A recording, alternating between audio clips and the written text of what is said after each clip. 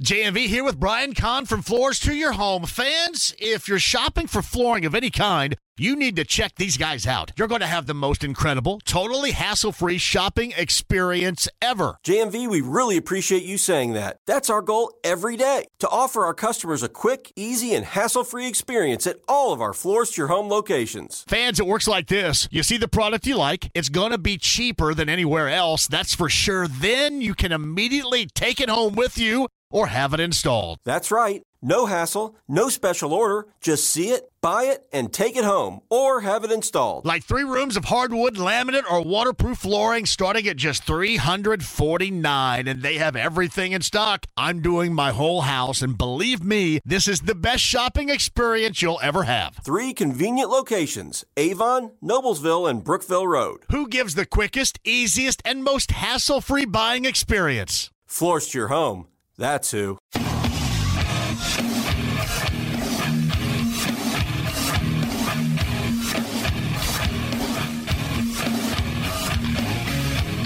And here we go. I should have stayed home and played with myself. What do you like to do? Oh, I don't know. Play chess, screw. Well, let's play chess. The Indianapolis Colts select Anthony Richardson, quarterback, Florida. Richardson going to take off and run. He's in there! Touchdown! I-N-D-Y! The first career touchdown! Here's Halliburton into the front court. Mishandled it, but gets a shot. Hits it! Hits it! John, I have never been better to be on the air with you here in Indianapolis, a place where so many of my dreams have come true. The Ride with JMV on 93.5 and 107.5. The Fan.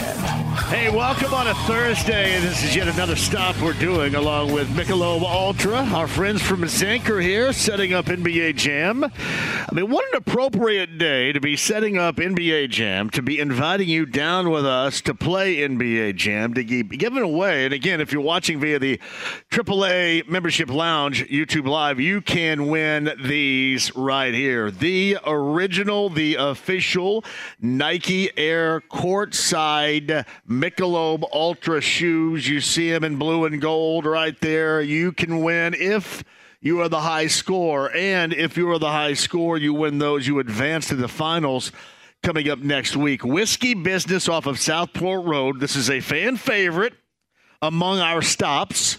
And we look for you on this Thursday. And again, I mentioned it's appropriate because the NBA is the dominant news today, even though I know we're working our way up to the Super Bowl. And I constantly remind you of this. We're all going to be watching, but there's not a lot of fanfare and lead up, right, for us because, I mean, it's Kansas City and San Francisco and, yeah, whatever. For the most part, that's the case. But NBA dominant today. So get down here, play NBA Jam, get that high score, and you can win these shoes and advance to the finals next week where the winner will end up taking home NBA Jam, the arcade machine, and just get any number of concert tickets. I've told you the spring and summer and fall around here are going to be absolutely incredible. And Zinc and Michelob Ultra, they have set you up with a opportunity at so many different concerts in a package. You also win as being the champion. And again, you get to the finals by winning here at Whiskey Business off of Southport Road on the south side today. I am looking forward. We also have, I think, for a winner, or we got the JMV Jam T-shirts right here. You see, if you're watching again during the AAA Membership Lounge, you got JMV. That's me right here. That's left.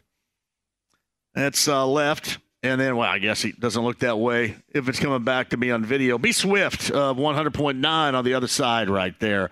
We have got you covered with that. We just look for you here at Whiskey Business. All right, one of the reasons why this is such a big NBA day, get Golden State in town coming off a back-to-back, a winner last night in Philadelphia. There is so much irony, maybe coincidence because of a deal. However you want to describe it, that's okay with me. But you get Golden State in town coming up later on tonight. You get Trace Jackson Davis back here, Central Indiana, for the only time this year with the Golden State Warriors. You get Steph Curry. Looks like he's going to play in the second half of a back-to-back. That's a story that we shall follow. But the Pacers have made themselves different. They have been active in the trade deadline today.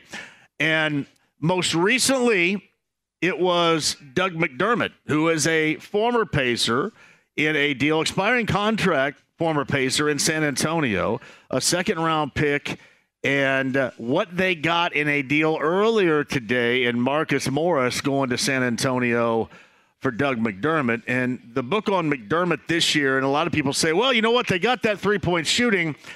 Well, considering what I've heard with everybody regarding the first deal that they made today, I don't know how much of that three-point shooting you're going to expect to see, because everybody was so incredibly happy to see the opening up of minutes for Benedict Mathurin, whom I love, by the way, or the opportunity to open up more minutes for Jarris Walker, whom I like a great deal, but I don't know enough about.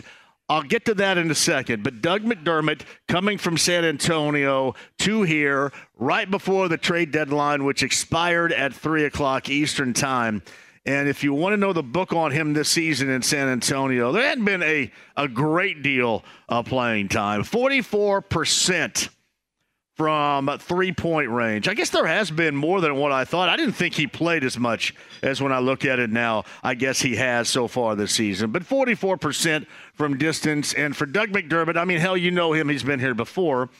That is what a lot of people are looking for. Now, the first deal of the day came with the Pacers and the Philadelphia 76ers, and it went like this. So Buddy Hield, and we've talked about Buddy Hield for the better part of the past year, and certainly that had been upgraded to consistently all day long in the past couple of weeks. Buddy Hield had gone through a slump. Buddy Hield had a nice night the other night, shooting the three, and that went over Houston. But everybody thought, because they weren't on the same page, his team and the Pacers, about an extension, keeping him around here. Now, there could be a lot of reasons. I don't know concretely how many of these are accurate, but this is the nuts and the bolts of the deal that then led to the deal for McDermott later on in the day. So Buddy Hield goes to Philadelphia. If you watched the Sixers last night without Joel Embiid, they're an absolute mess. Now, we'll get to the effect or the impact that Buddy will have in Philadelphia in a minute. But Buddy Hield, he's going to Philadelphia. Marcus Morris and Furkan Korkmaz is coming here. And again, we're not going to see Marcus Morris spend a minute here. I don't know about Korkmaz. 2024 second rounder, 2029 Clippers second round pick, 2029 Trailblazers second round pick, unprotected and unprotected. That is what was coming back to the Pacers as well. So basically what they ended up getting is 3 second round selections. And I highly doubt if Korkmaz is going to be around here for 5 seconds too. We'll see, I guess. But here's my take on it. Before we get to Evan Sidery, Forbes and more, who covers the NBA, and get his take on it, here's mine. And I've been fighting a losing battle all day. If you want to call it a battle, not really a battle, but I'm just sticking with my opinion. I value Buddy in the present now with this group more than a lot of you do. And most of you have suggested that I overvalue him. I don't think that I do. I think I value him to also a level that the best player on the team values him. So I think if you're saying that about me, you're also saying that regarding Tyrese Halliburton. And no, it's not just all about friendship. Tyrese Halliburton brought up some of those valid basketball reasons that I have argued in the past regarding Buddy Hield. But I'm fighting a losing battle, if you will. And part of this, these are all the things that I understand. And I am absolutely buried by all this with my argument. I'm buried by the fact that nothing prior could be done. I'm buried by the fact I don't know whether or not that Buddy just said, hey, if this is going to be my playing time or if I'm going to be banned. I don't know what, if anything at all, was said behind the scenes. I understand that you want to get something, anything, instead of letting him walk for nothing. I understand that you want to see Benedict Mathurin get more minutes. I understand even you want to see, to a degree, Jarris Walker at some point get more minutes. These are all things that I absolutely get. I also understand that you like what you got in that huge deal a couple of weeks ago with Pascal Siakam, and you will have to address that at some point. That I also understand. So even with those, what is that, like a five-pronger right there that I just gave you? Arguments for the trade and me against. And my against is strictly living in this moment and what he brings to this team. And a lot of you can't see that because he hasn't shot it well recently. A lot of you just look at that as face value, or you nerd it up and you look at numbers and tell me what he has done or how they have won, what clip they are winning, what percentage when he's out there compared to when he isn't, and he's a detriment. I fully understand that on the defensive end, he's a drag. But if you got rid of everybody on the defensive end on this team that were a drag, there would probably not be too many of these dudes left. But there's no doubt.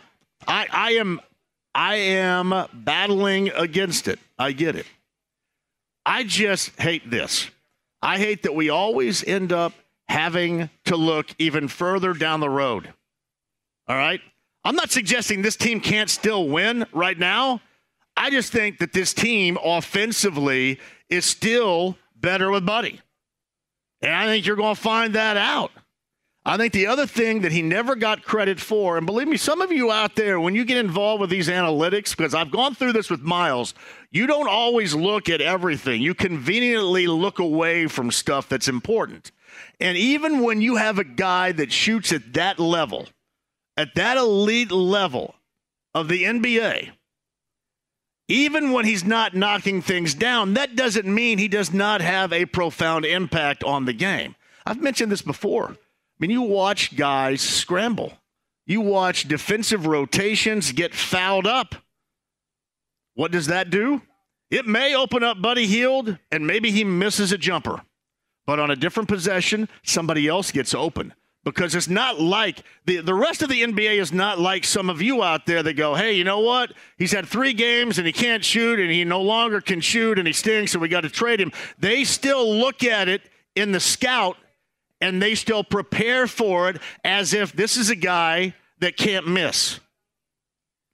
That brings a great deal of emphasis every single game. And I just look at it this way. I think with Buddy on the floor, whether you start him or come off the bench, whatever, when he's on the floor, even a slumping and a bad shooting Buddy Hield is a weapon because he has to be marked. You have to pay attention to him. And that opens up other avenues for other players. Other guys may get an easier look. Other guys may be forgotten about.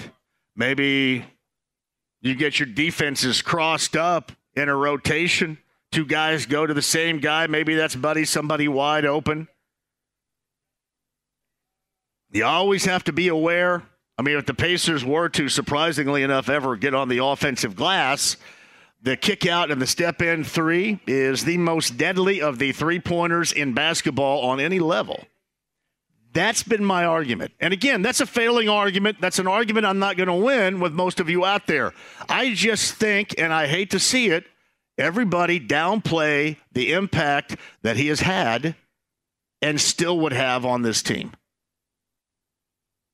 There's no fighting it. He's gone. They're going this direction. And there's ample reason as to why you look at this and you go, all right, Kevin Pritchard, Chad Buchanan, thumbs up. Great job.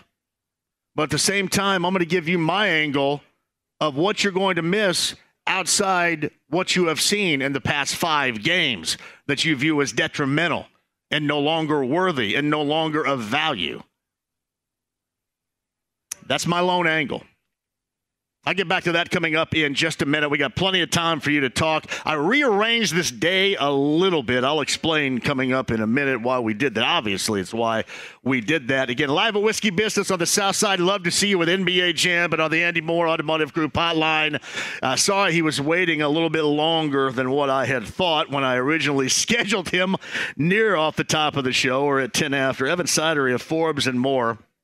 He is our basketball analyst, insider, and such on this show who joins us right now. I don't know if you heard a lot what I had to say. I do realize that when I'm trying to debate anybody that is pro this deal, it's a losing debate for me because there are a lot of good things and certainly a lot of valid reasons as to why the Pacers made that move. I just hope this doesn't lead to a decrease in offense or a decrease in offense for others, because when he is out there and he has thought about defensively, they pay attention to him defensively, it's not the same.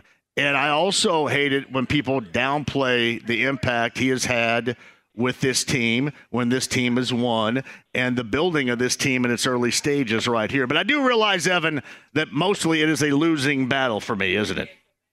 Yeah, I think I would disagree with you a little bit on that, John, just because – and thanks again for having me on today. But I think what's big about that, and I agree on most of your points with Buddy Hield, the offensive gravity he brought, the veteran leadership in that locker room, his close relationship with Tyrese Halliburton, all great points.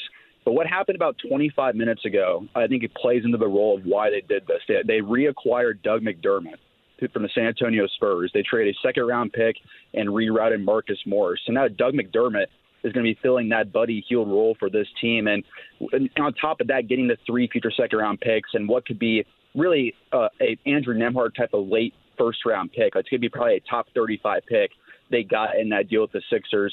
You add in Doug McDermott to this rotation. He's going to be playing 15, 20 minutes per game, probably what Buddy Hield would have been playing anyways the rest of the season. McDermott's shooting almost 44% on threes this year. He's a career plus 40% three-point shooter. I see their reasoning here because I doubt they're going to maybe re-sign McDermott, maybe just a rental.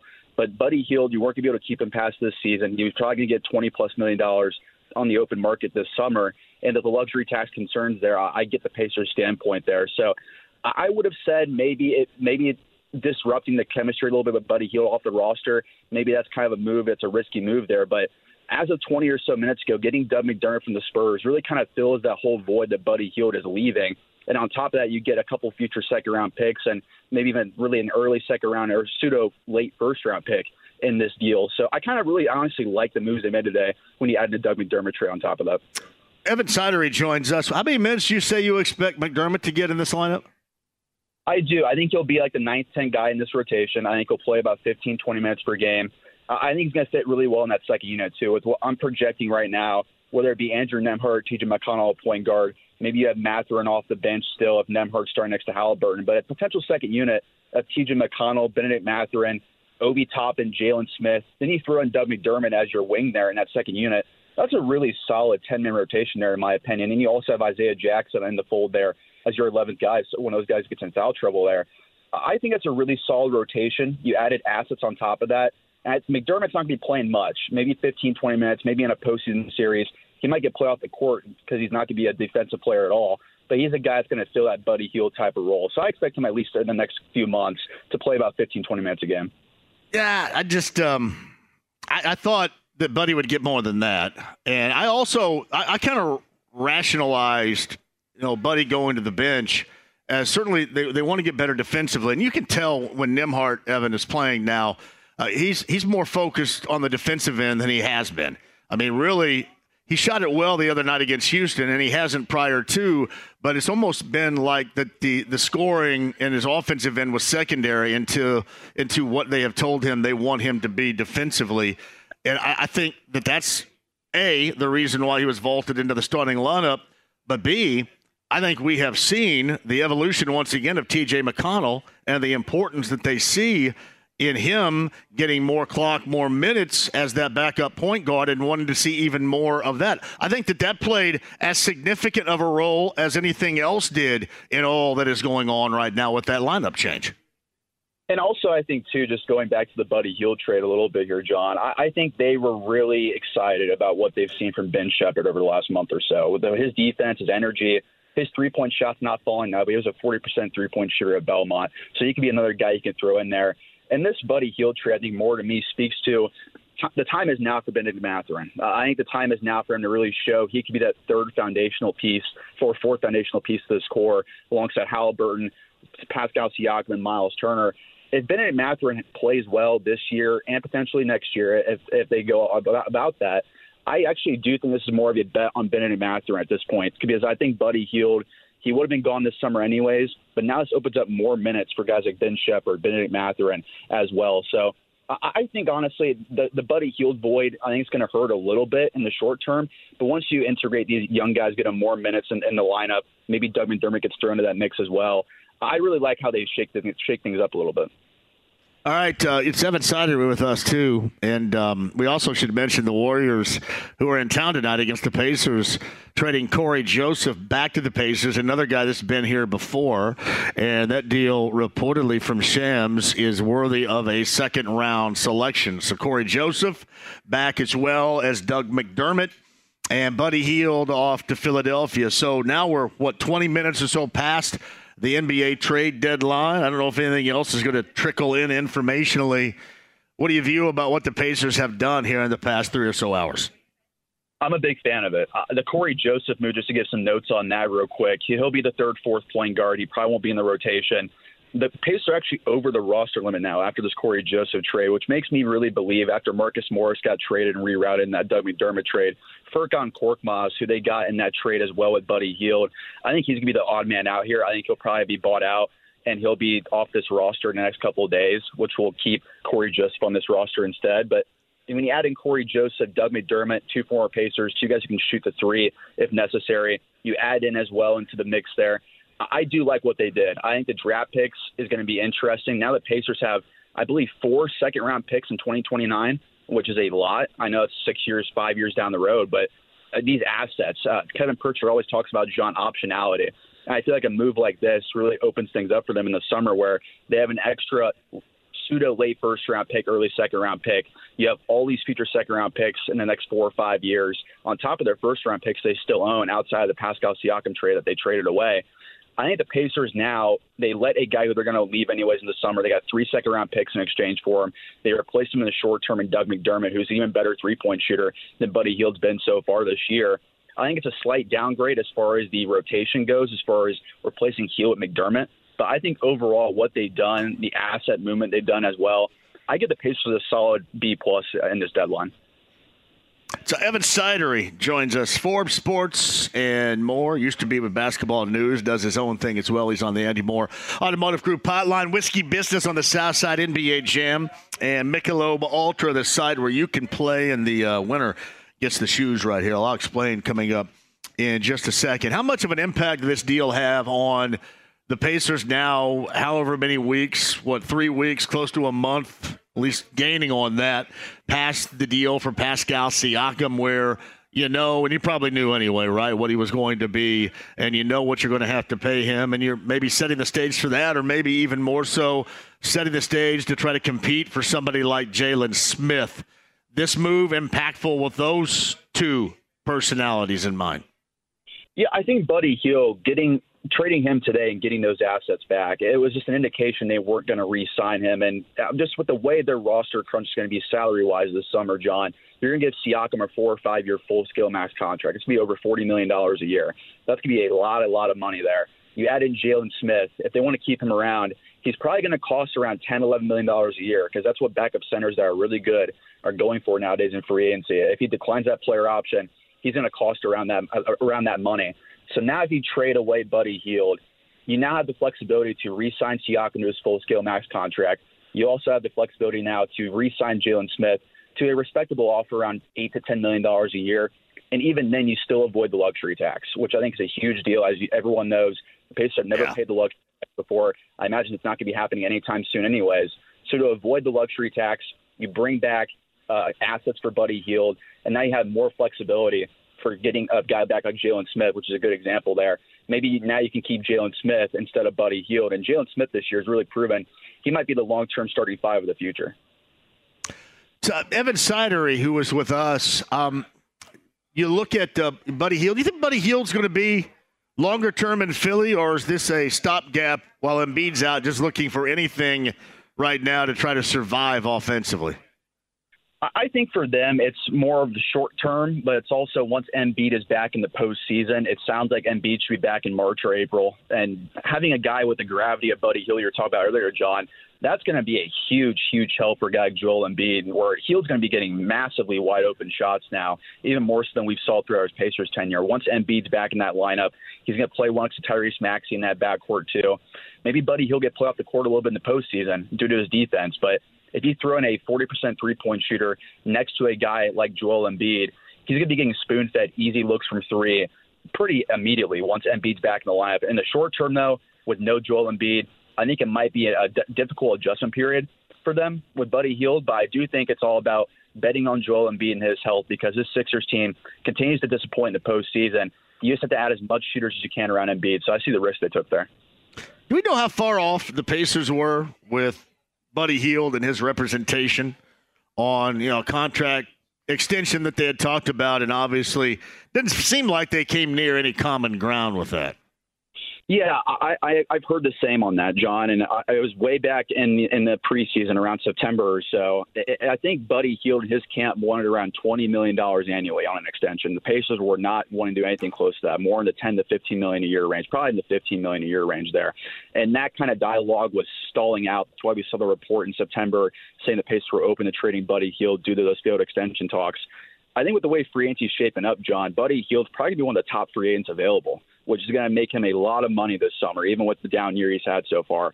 And I think the Pacers kind of realized we're not going to be able to afford Buddy Hield. He's going to get $20 million a year from someone, but I think it's not going to be Indiana. So I think for that, I think they were just too far apart in contract extension talks, really for this to ever be resolved. I think they kind of knew from the very beginning back in September, October, that Buddy Hield probably going to be gone by the deadline. Yeah, so how many minutes you mentioned this regarding McDermott, and I know a lot of people are, kind of comparing the two. Or they got McDermott now, so that makes everything make sense. How many minutes? You said McDermott's going to get like 10 to 15, I think is what you said.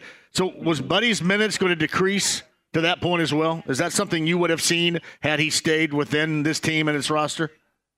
I kind of felt, honestly, we were reaching that point. Just with the way Ben Shepherd's been playing lately, he's really actually earned a rotation spot. As you've seen, that he's not been getting recalled down to the Mad Ants with Jarris Walker, just been Jarris Walker over the last 2 or 3 weeks, going back and forth to the Mad Ants there. Ben Shepherd earned his spot in this rotation. I think the Pacers are really intrigued now to potentially get him some minutes, maybe throw in Doug McDermott, and those two guys split those minutes that Buddy Hield is now leaving. And as mentioned, he also opened the door more and more for guys like Andrew Nembhard and Benedict Mathurin to get even more minutes. So I think it's a bet on the young guys. It's also a bet on Doug McDermott. If you have to play him 10 to 15 minutes a game, he's going to give you that three-point shooting that Buddy Hield that he's leaving with. So I really think that Ben Shepherd honestly played a big role in this, along with Benedict Mathurin.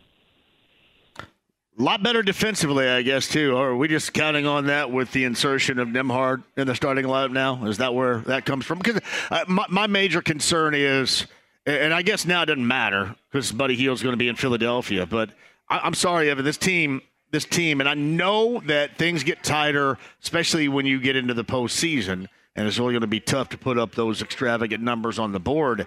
I just don't think this team is capable of winning if they don't at least get in the ballpark of what has been normalcy offensively this year. That has been a concern of mine. How about you? Yeah, I mean, the way this Pacers roster shooken out, John, over the last couple months, and really since the Pascal Siakam trade, they've gotten a little better defensively, but the DNA of this team is really you have to score 130, 140 points for them to win.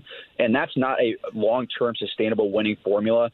But Siakam, since he's come, the Pacers have gotten a little bit better, and that might be all they need, to be honest. Like, they're a top 25, top 20 defense instead of at the bottom two, which I think is actually a big difference for this Pacers team. And I think seeing Tyrese Halliburton getting back in the lineup and seeing Halliburton hopefully go out this minutes restriction soon after the All-Star break, I think that's when you're going to really see this team at full force, because really Halliburton and Siakam have not really played one full game together yet. They played in Portland, but that's when Halliburton re-aggravated his hamstring injury. So we haven't really seen those two guys play full minutes together yet. And I think that's the most exciting part here, is seeing how those two are going to function the next couple of months, how these young guys are going to develop now, how you can integrate a guy like Doug McDermott into this rotation.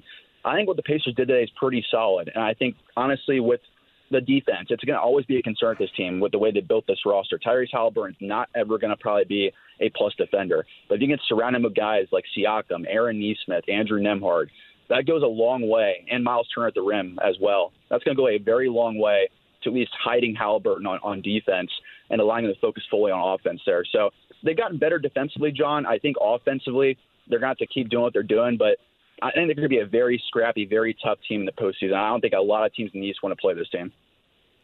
So Evan Sidery, again, the deals today, the first that started the avalanche, if you will, was Buddy Hield going to Philly. That was Korkmaz and Morris, 3 second-rounders coming back here.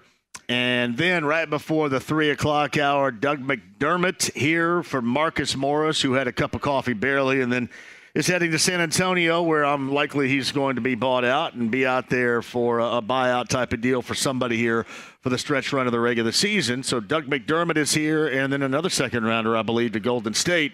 So Corey Joseph can just transfer locker rooms, I guess, when he gets to Gainbridge Fieldhouse. Again, 2 former Pacers in the fold. Am I up to date on everything right here? Want to make sure I am. Up to date? Yeah, it's been a big wheeling and dealing day, John. You see Buddy Hield out the door. You add in McDermott. You add in Corey Joseph for a reunion in Indiana. But, yeah, very active day for the Pacers. Very active day in the NBA for sure. Is there anything that I missed regarding situational impact further down the road? Because, a lot of this – I call it nerdery, and I call it nerdery because I'm not good at math, but a lot of the math and, a lot of the rules and such, anything I missed as far as what the Pacers were trying to do with all this on this day to position themselves better, not just for today, but for further down the road? Anything at all that I whiffed on? No, I think we covered all the bases there, honestly. You get Buddy Hield, a guy you're not going to re-sign anyways due to the cap constrictions. You get 3 second-round picks for him.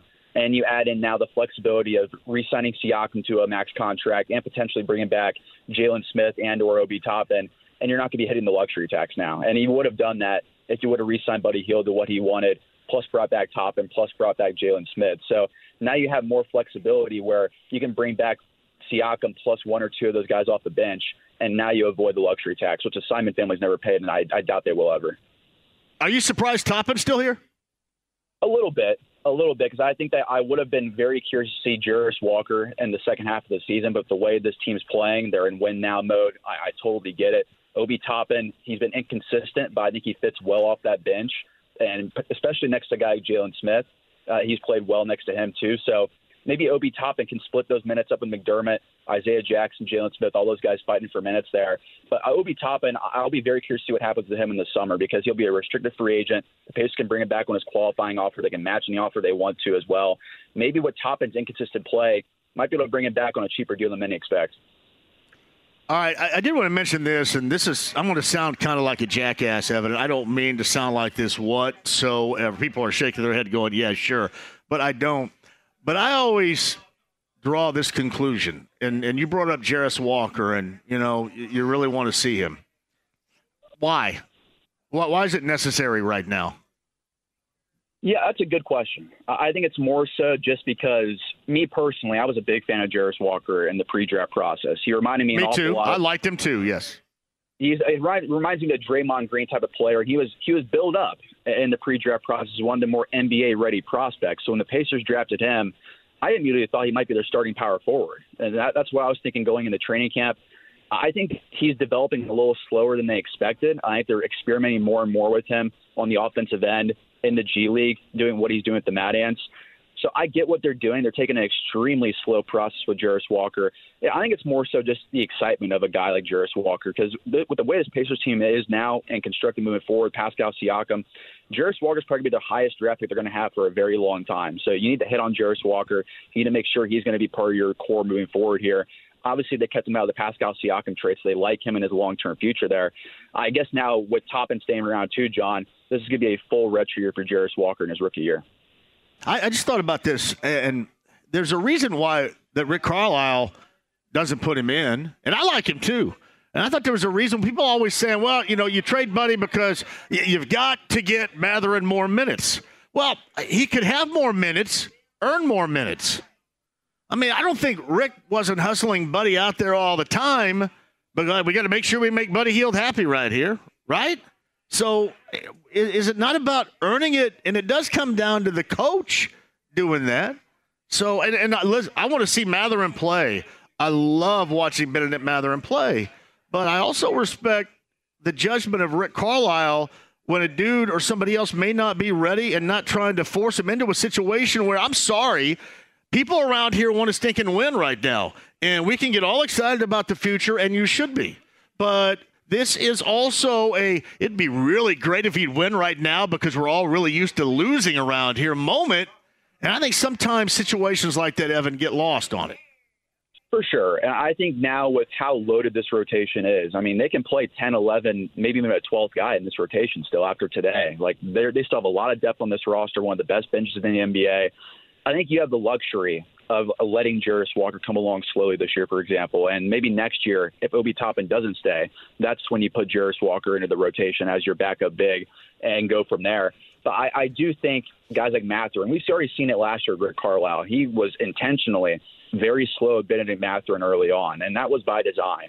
That's to get him developed, to get his foundations in place for what is important on the NBA level. And when you think about it more and more, it's probably exactly what they're doing with Jarris Walker, too. I just think Jarris Walker's a little bit more raw than Benedict Mathurin was, especially on the offensive end. I think that's probably what they're doing with Jarris Walker a little bit, is just playing it slow and kind of taking that route they did last year with Mathurin, where you let him earn his minutes, earn his time, and then now maybe next year you see Jarris Walker unleashed into that rotation a little bit. Well done as always, Evan. I appreciate that. Especially putting up with my hard-headed jackassery, which can be difficult. My apologies. Oh, no. I always enjoy it, John. Really appreciate the time. Thank you. Yeah, anytime. Thank you. Evan Sidery right there. Forbes, he's got his own thing going as well. He does a really good job. And I love having him because he breaks stuff down. See, I take the really easy dumbass route is what I take. And I say, can you do these nerdy numbers for me? Because I don't want to do it. So, yeah, I mean, he really does that. I appreciate it. All right, other side, I've got time for you guys to chime in at 239-1070. I'm assuming some people want to talk it up. I mean, most people out there are happy. Some may not be. Some may be unhappy with me. But I think it's now your time to step it up at 239-1070. Love to have you. Whiskey Business, Southside Michelob Ultra. Again, our NBA Jam arcade game is here. High score gets these shoes if you're watching via the AAA Membership Lounge on YouTube Live. Got that for you to win while we're here in Southport Road, Whiskey Business.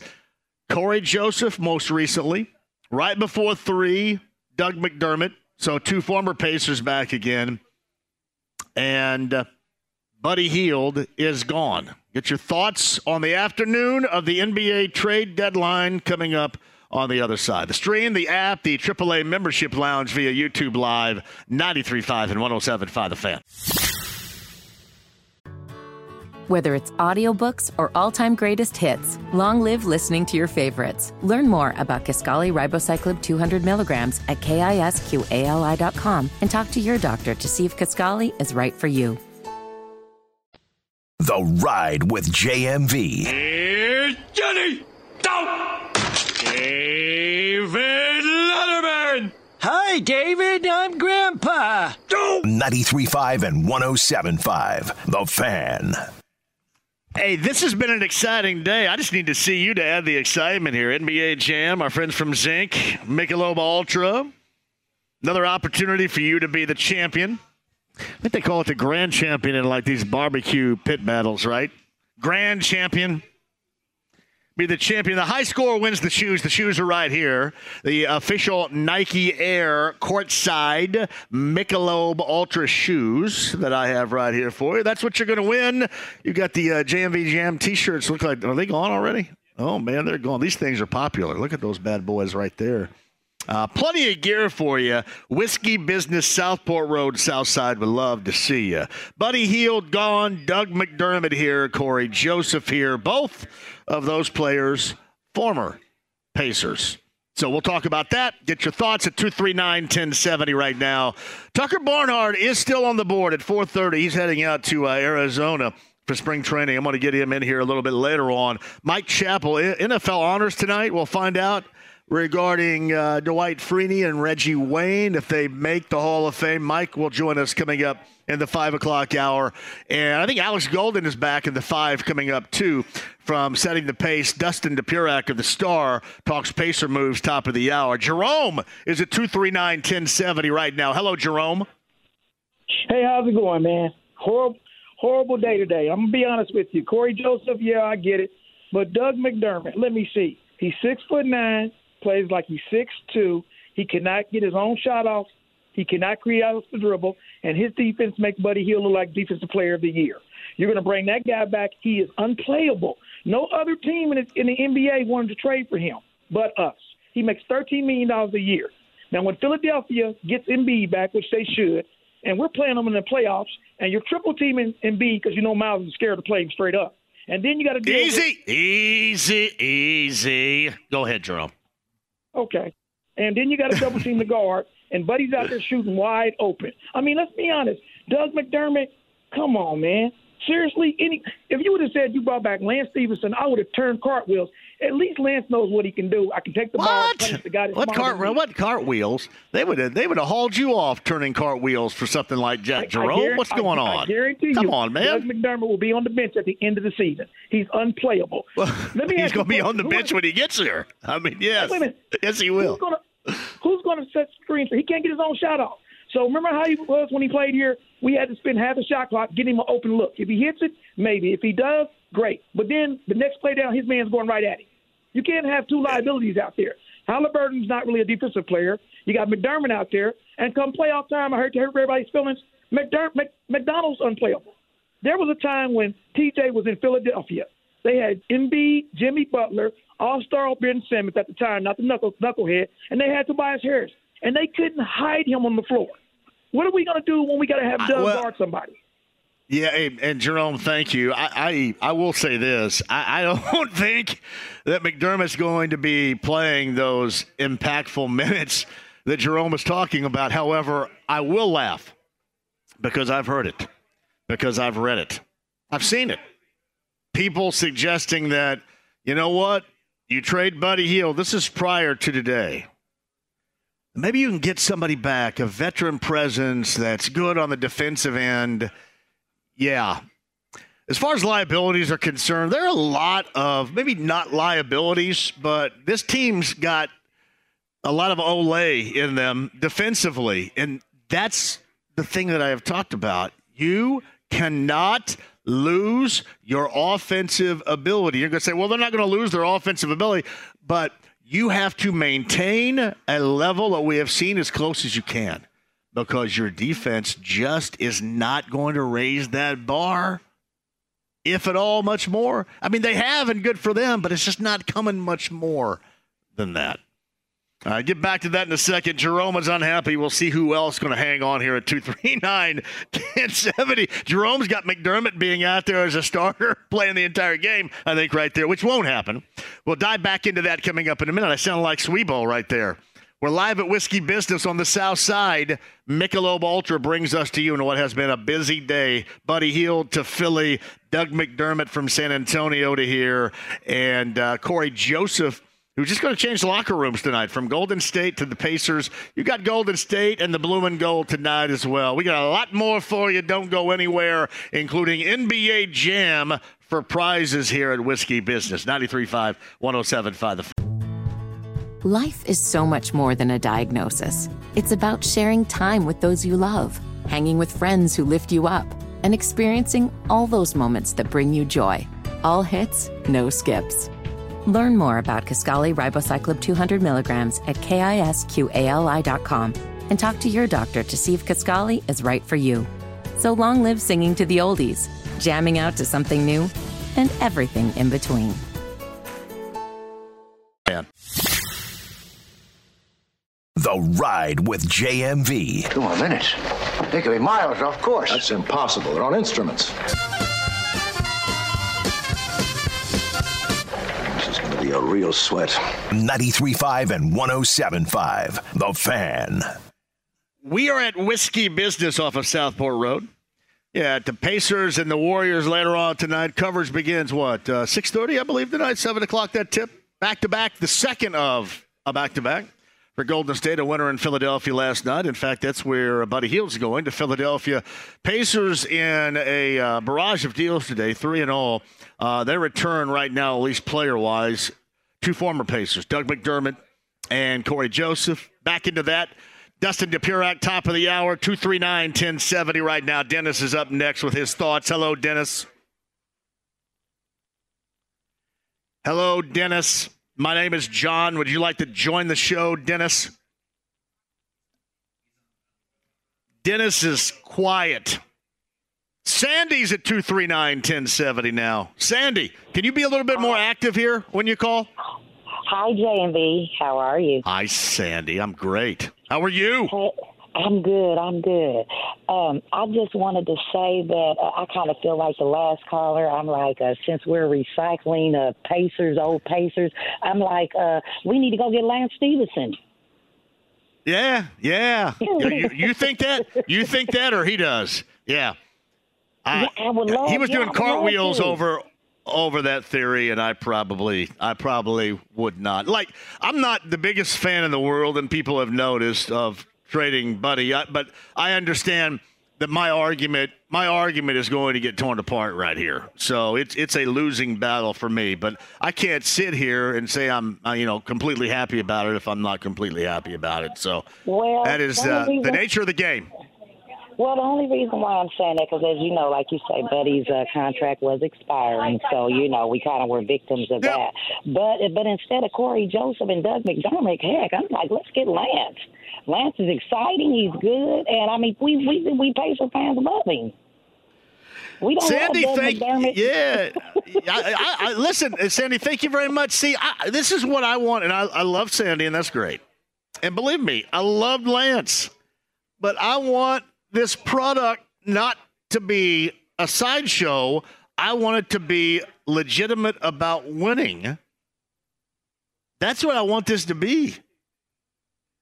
I mean, if you needed a sideshow, then hire Red Panda at the half, and we'll all be thrilled with that and leave in the third quarter.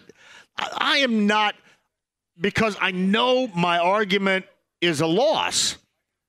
Like, I'm not devastated by this. I just take Buddy Hield at a much higher value than a lot of dipsticks out there.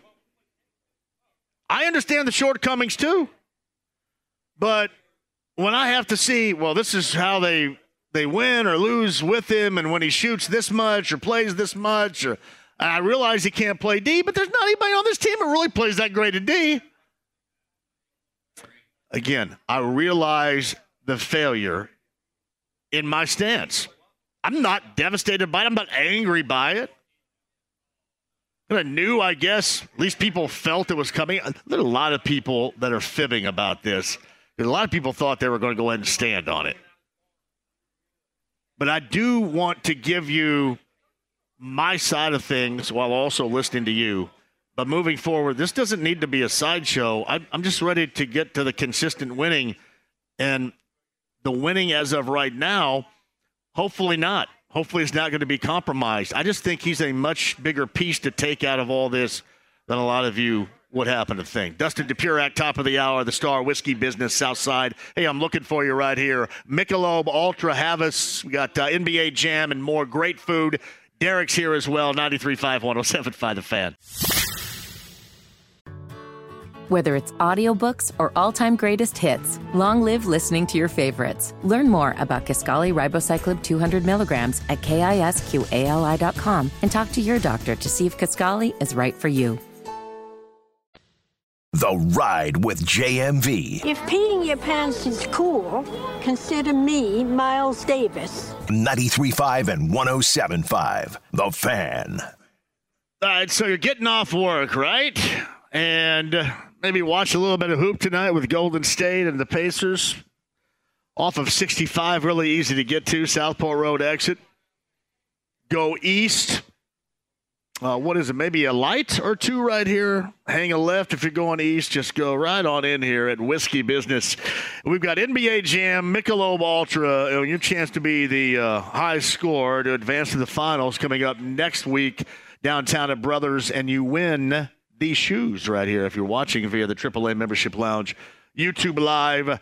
again here until 6. I want to see everybody down here as well. Big news today was that Buddy Hield traded to Philly, and not necessarily a part of that deal at all, just bits and pieces. And the Pacers did get some veteran presence, guys that you've heard of around here before. Doug McDermott from San Antonio and Corey Joseph, ironically enough, will change locker rooms from Golden State to the Pacers, I'm assuming, coming up later on tonight.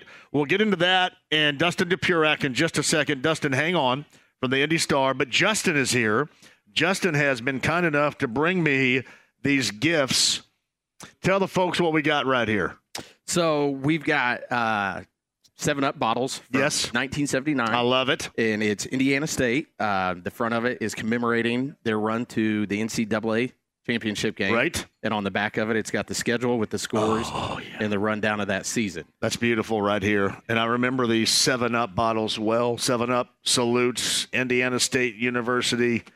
And thanks for thinking of me right there, too, especially during this glorious season that the trees are having right now. Yeah, so I hear you talking every day about this great season they're having. Love them. My buddy called me, or actually texted me. He was cleaning out his barn and sent me some pictures of some stuff. I'm a bit of a picker myself.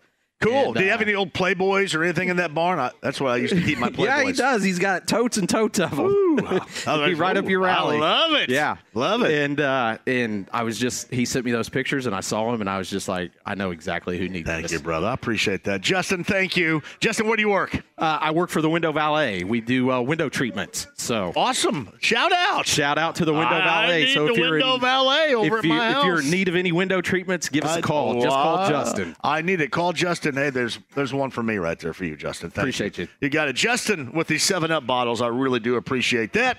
From 1979 in Indiana State. All right, on the Andy Moore Automotive Group hotline. Thank you, my brother. I appreciate that. Dustin Dupurak of the Star, who joins us. Busy day for you, I'm assuming, right? Oh, yeah, big time. I mean, it went really quiet for a while, and I thought maybe that was all it was going to be, was just Buddy getting moved. But obviously it's been a flurry, at least a couple of those deals, them getting McDermott and Joseph in really the last, 10 or 15 minutes right before deadline, probably 10. So, yeah, and it ended up getting a little busy. And it only gets busier tonight because obviously game plus Trace Jackson-Davis is in town. So it's going to be, it's all-day deal today. I know a lot of hosts would say, well, if you were listening earlier, I'm not going to frame it up like that because if you say no, I'll get pissy. So I said this earlier, Dustin. I said I have a variety of arguments that will beat me down for trading Buddy Hield in the fashion in which they did today. You know, from thinking about the future, certainly an extension that's going to be coming up with Siakam, to making sure you get something. And I make fun of draft capital all the time. I realize that it's played a role, certainly in that Siakam deal. It has. I'm not minimizing that whatsoever. But I stated my case. This is what you do miss. And I do have a concern that this offense, with moving him out of there, even if he's going through a slump right now, I think you have to hit your marks offensively. I just don't think you're ever going to raise the game defensively enough not to have a certain amount of offensive output night in and night out. That's one thing I look at. I didn't even bring up his relationship with Halliburton, which I probably should. I just think, even going through a slump, Buddy Hield, and even being benched, Buddy Hield was a lot more valuable on the floor in terms of what this team did offensively as somebody you had to tag, you had to keep track of, you had to prepare for. I think that value is something that is going to be lost in this deal, and I don't know where you're going to make that up. Maybe I'm wrong. Maybe it will easily be made up, but that's the thing that discourages me out of this. Yeah, no, 100% agree. I mean, I think obviously getting McDermott helps a little of that, but it was just interesting to kind of look at the numbers. Obviously we spent all this season talking about, Buddy's in the slump, Buddy's in the slump. I mean, Buddy's still 14th. In total three-pointers made. 38.4 is not a great number, and he's obviously had some particularly rough nights.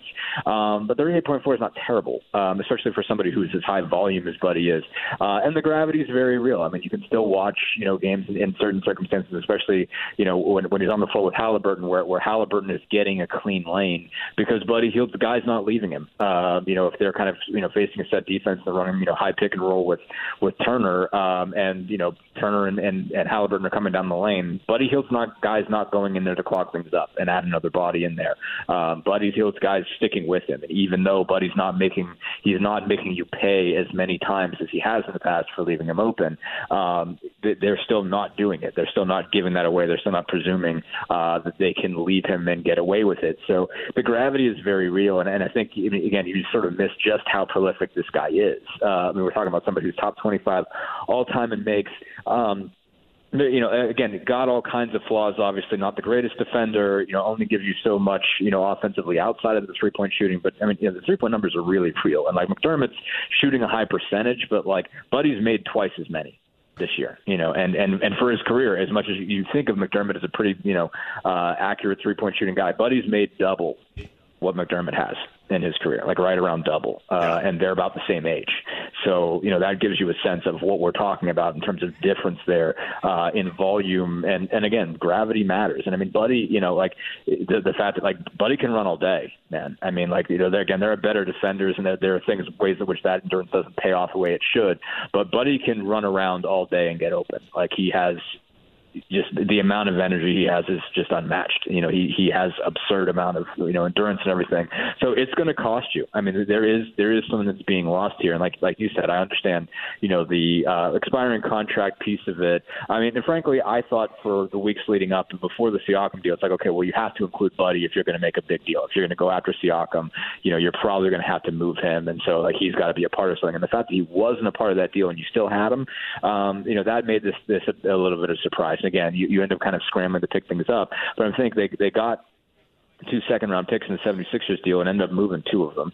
The other guys that they got are on expiring. Everybody they have is on expiring contracts. Everybody they got, McDermott, Korkmaz, and Joseph are all at the end of their contracts. So you might end up letting all 3 of them walk. And what you end up out of that is, I think, a 1 second-round pick, and that's what you're actually left with out of this. You ended up with a lot of, you're going to have cap room to move on and everything like that. Maybe you want to re-sign one of those guys, and you can do it for cheaper than you would with Buddy.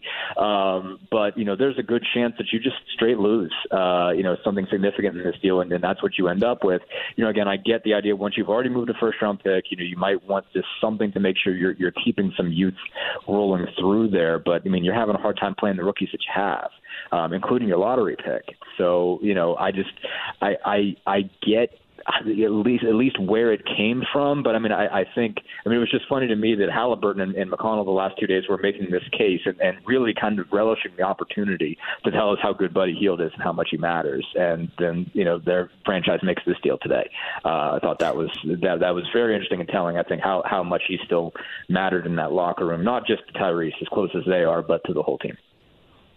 Dustin Dupurak of the Stars on the Eddie Moore Automotive Group hotline. You have just unearthed a ton of stuff for me to get to with what you just said. One occurred to me a little bit earlier. Do you think that there may have been a situation to where they weren't going to move him, and then because of what happened to Embiid and because of the disastrous offensive mess at times Philly has looked like since that popped up, and they went for that? Or do you think that this thing has been in the works the entire time? And as you mentioned, that's why Tyrese Halliburton, that's why T.J. McConnell kind of came to his defense and said he's a valued member of this team both on and off the court. And, paraphrasing here, we need him here. How do you think that situation with Philly went down, and how do you think that happened in the past couple of days especially? I'm sure that Philly was more motivated. I don't think there's any doubt about that. You started to see this pick up, over really the last 3 days. It's sort of breaking through on the, the guys that are sort of really more connected when it comes to these rumors. You started to see them surface really the last week, since Embiid was hurt. And so you say, okay, there's got to be something and somebody that opens the world up for Tyrese Maxey, because if he has to take all of this on himself, as young of a player as he is, his life gets a whole lot harder than it was. Even just a few days ago. And so that's, I think, significant here. Okay. I just found out we're getting Chad Buchanan today, and it's post game. So that changes my schedule a little bit. Yeah. So that just came through. Anyway. Okay. So after the game, you're getting Buchanan? After the game, we're getting Buchanan. So hey, let's both text him right now and say, no, you get your ass on here right now. Well, we do that. I'm going to have to hustle. I'm going to have to stick along if he's doing it pregame. But no, shoot, where was I? What was the question again? I just changed my mind. No. I was going to ask if maybe they had felt that they were okay and not moving away from Buddy, and even if you're going to lose what you're going to lose, because essentially right now, as you mentioned, it's Buddy Hield for a second rounder. That's what it is. So if they're okay with staying with him and then losing him as they would, and having him a part of this team right now, or if maybe that changed with Philadelphia's situation needing more offense and that offer. Do you think any of that changed with Philadelphia's situation at all? Yeah, I mean, I'm sure Philly, obviously Philly was more motivated. Again, I didn't say that already. They were more motivated because they had to get somebody, if they were losing Maxey, or not losing Maxey, they're going to be without Embiid for a while. They need something to create some gravity that takes things away from Tyrese Maxey to make his life a little bit easier. And so I guess in that case, what kind of surprises me is that's all you guys could get when they're desperate. And I don't think there's any obvious. I don't think you look at that roster and say, okay, well, they should have gotten this or they should have gotten that. Because again, so much of their talent is tied up in those two guys. I mean, I don't know if you do still have Melton and those guys. I'm not even sure what everybody's situation is because I know Melton was out the last time. You just think you could have gotten a better bit piece, or something more than what they got. The second round picks obviously are helpful and everything, but I don't know. You would have thought you could have put the screws to them a little bit if they were in a desperate situation of really needing to get some offensive talent. And again, this is a team that's right above you in the standings. Philly's falling because they've been without Embiid, and they're right above you. So I would have set a high bar there to say you need this guy, okay. What do you give me? I'm not giving him to you for free. At least that had been my approach. I get the idea of feeling like you've got to get rid of this thing because otherwise you're getting nothing for it. But, even if you kept him till the end, you get however many three-pointers he's going to hit from you between now and April, and that might matter. And so even if you get nothing after this season, even if you just keep him all the way through, I just kind of feel like there could be a playoff scenario where you find yourself in a position to say, man, I wish I had Buddy Hield to take this shot. And so it'd be interesting to see how that goes, long term. But I'm sure that's why Philly was more motivated because they're without Embiid. Certainly, I mean, obviously we asked questions. I know James Boyd was, asked the question of Tyrese about Buddy, and Tyrese wasn't necessarily angling for it. But when James asked, he's like, I'm really glad you asked that question because I think it served as gave him an opportunity to do it. TJ the same, but I was struck by the passion. They didn't bring it to us to be like, hey, we want to use you guys to make a case for Buddy. But when they were asked questions, it was just like, let me tell you everything you guys need to know about this, because I think they certainly at least have a sense among the fan base that sometimes, he gets a certain amount of grief when he misses shots, and they want to be like, look, he's missing more shots now than he used to, but you got to realize how important he still is. How the value of gravity, if you're not on the floor and you're not seeing how the pieces move, you might not realize how much it still matters. That even if Buddy missed his last 5, he's hit 1,800 in his career, and guess what? That means you got to defend him, and you can't help off me if I'm going to the lane. So I think that was part of it. They probably had some sense. I know Tyrese is particularly the type of guy who, keeps tabs on the rumors and everything like that. So I imagine he had some underlying idea that something could happen and, probably wanted to when given the opportunity. I don't think he was going to force it in and make it obvious, but, when given the opportunity, he jumped on it. Dustin DePurak of the Star covers the Pacers. Pacers Golden State, by the way, later on tonight. We'll get to a little bit of that in a second. He's on the Andy Moore Automotive Group hotline. All right, so in addressing the longer-term future, in various facets of the longer-term future, did the Pacers make themselves worse today with these barrage of deals? Not dramatically, but I think they did. Like I said, I think it's certainly possible that maybe they try to keep McDermott for next year, and maybe that's when they feel like is a better option and a cheaper, cost-effective option. They could keep a shooter like that, and they would not be able to keep Hield because Hield would cost you, if you were going to give him a raise, you're going to have to pay him more than $20 million, and that ends up taking away from or not taking away. I mean, you're just operating tighter for what Halliburton and Siakam are going to. Obviously, Halliburton's going to have his kick in, and then you're obviously going to have if you're going to try to keep Siakam, so you're probably going to have to pay him somewhere in the $37 million range, what he's making right now. So maybe you think, okay, this gets me McDermott back. Maybe I have a chance of re-signing him where I don't feel like I've got a real chance of re-signing Hield. So maybe you don't end up that much worse. But, again, I think you're just losing a really prolific guy that can still do it. Again, maybe he's not going to have another year like he had last year when he hits 288 threes at a 42.5% clip, which is crazy. Maybe you're not getting that, but I think you have lost somebody that has a chance of really going off from time to time, and that just can be a weapon, and it matters to what is statistically the best offense in the NBA. Will they be as good as far as putting the ball in the bucket without him? I kind of think they won't be. And I don't know if the other pieces that they got make up for what all you're going to lose there. And I don't know what you get in the future necessarily makes that up. Maybe a couple years from now, we find out that the 36th or 7th or 38th pick or whatever they're going to get, in the second round is going to make a difference. But I'd be surprised, if that ends up being more than what you would get out of another couple months of Buddy Hield. It's Dustin DePurak of the Star. He's on the Andy Moore Automotive Group hotline. How do you think – you mentioned earlier both Halliburton and McConnell speaking out about Buddy and his importance to this team. How do you think Halliburton, for example, felt about this or feels about this right now? It's a great question. I think obviously Tyrese understands that this is a business, at the end of the day. And it's not the first time that he's had a friend traded. They were like him and O'Shea Brissett are really tight. Those guys are really close. And, it's not like obviously we talked this up, and certainly we've seen those two. They've got their just funny, odd couple, thing together, and they played together in Sacramento. So they've been together this long.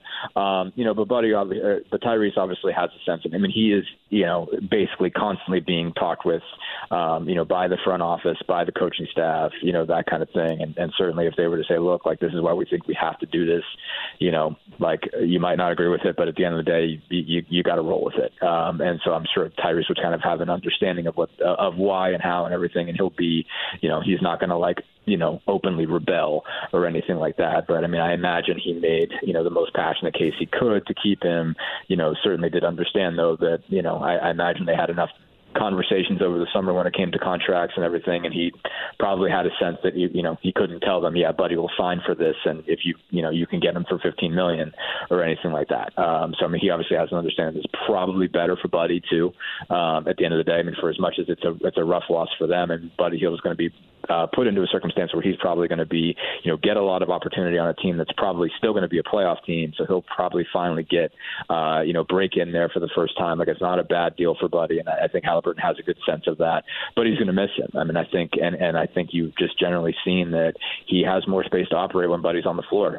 He's just a more effective offensive player. Again, having Siakam helps. Having a guy out there, Siakam has his own gravity, and that changes things around as well. And so certainly it's probably going to lead long term to fewer shots for Buddy, but that is, I think it is still a loss. And I think, at the end of the day, is he happy about it? I'm sure he isn't. But is he going to be a professional about it? And has he probably already been a professional about it in talks with the front office? I would presume yes. So Dustin DePurak is with us. Now, a lot of people, and I'm sure you've heard this too, will say, hey, this was a good deal because now it opens up more minutes for Mathurin, or you need to open up more minutes for Walker. Two things I have. I think that the coach will realize when Mathurin needs to be played, and he will get more minutes when that dictates that level of play. And I don't think it matters if Buddy is here or not. And so many people out there think it's so important to see Walker. I don't.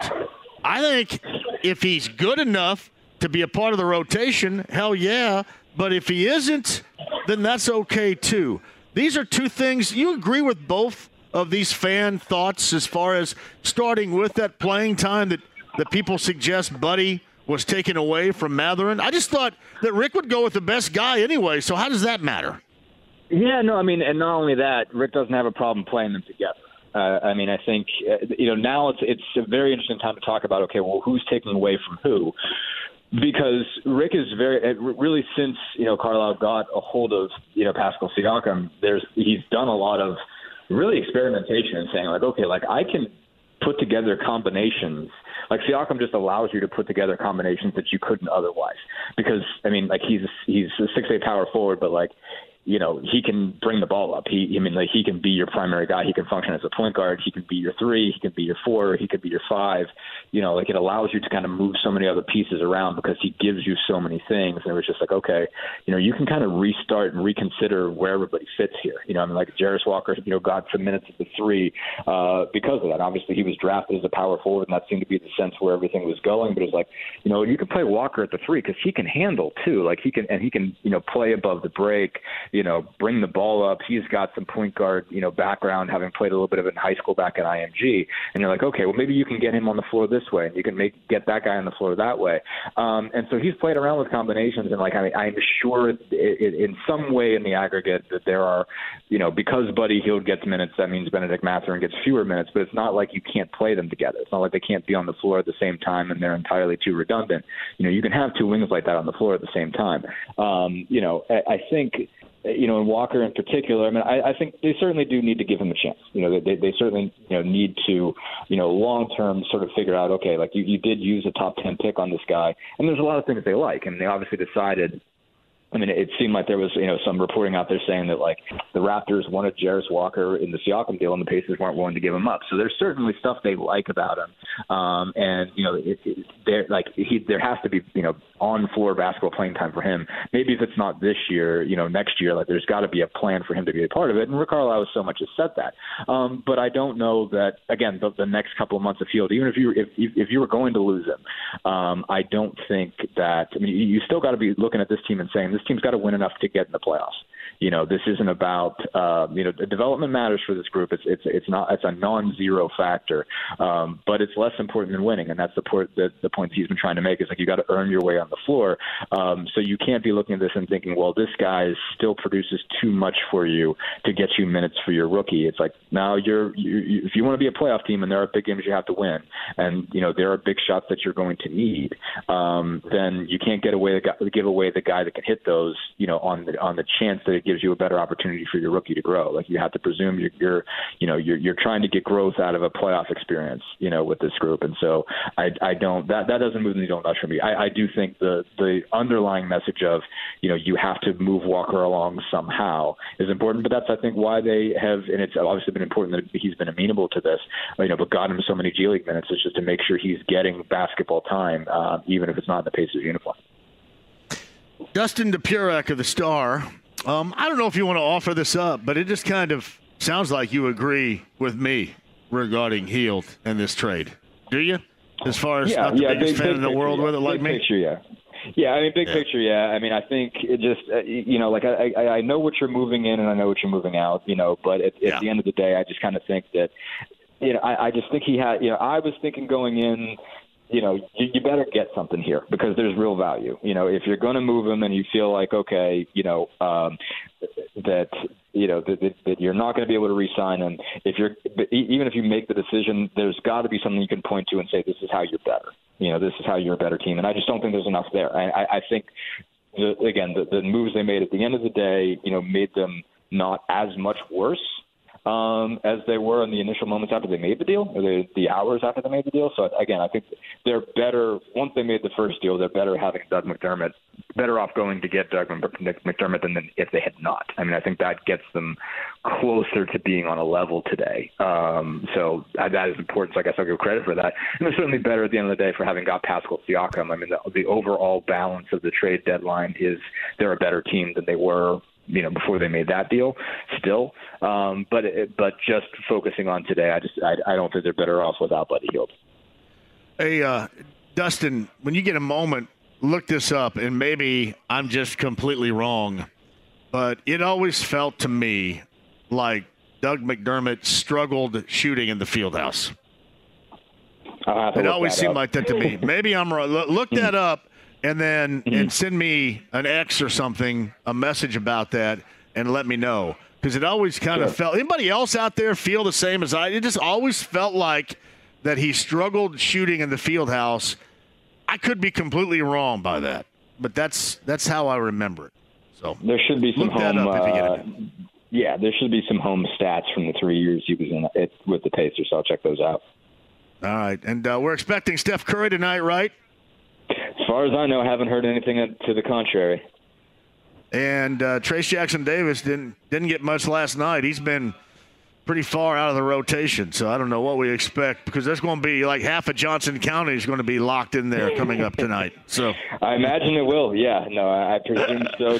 But the Draymond coming back makes it tougher, but he obviously made the most of those minutes when he had the opportunity. So you have to think he's put himself in good position long term. With them in terms of what he was able to do in that scenario, and not only certainly for them, but also if anybody else in the mid to near distant future is going to certainly see what he was able to produce in those minutes and certainly show that he belongs in the league. Pleasure, man, as always. I appreciate you hopping on here with all the information, Dustin. Thank you. Absolutely. Thanks for having me. It's Dustin Dupurek of the Star. In case you missed it, Buddy Hield to Philadelphia. 3 second-rounders. I think both or two of the three have been traded now or been utilized. So basically it's Buddy Hield for a second-rounder. And then Doug McDermott for San Antonio here and Corey Joseph from Golden State here. And both have expiring contracts. So there's going to be no Buddy Hield, no Corey Joseph, no Doug McDermott. And a second-round pick is what you're going to get for that right there. Get your thoughts on the other side at 239-1070. Tucker Barnhart's going to join me on the road, I believe, to Arizona. Life is so much more than a diagnosis. It's about sharing time with those you love, hanging with friends who lift you up, and experiencing all those moments that bring you joy. All hits, no skips. Learn more about Kisqali Ribociclib 200 milligrams at KISQALI.com and talk to your doctor to see if Kisqali is right for you. So long live singing to the oldies, jamming out to something new, and everything in between. Coming up here in a couple of minutes, too. Again, Whiskey Business Southside, NBA Jams being played for the shoes and a chance to play in the finals next week at Brothers Downtown. Whiskey Business Michelob Ultra, Southside, Southport Road, 93.5 and 107.5 The Fan. The Ride with JMV. Dude, most metal ever! 93.5 and 107.5 The Fan. Hey, welcome back. Whiskey Business Southside. Shout out to Nicole right here who's celebrating a birthday. She's 21. It's Smoke Show, Harley D. Smoke Show. Happy birthday, Nicole. We've got NBA Jam. We've got Michelob Ultra working here, too. You guys are playing that to see who's going to get the high score. And if you're watching via the AAA Membership Lounge, YouTube Live, you could win these shoes right here. Buddy Hield traded to the Sixers. McDermott coming back from the Spurs.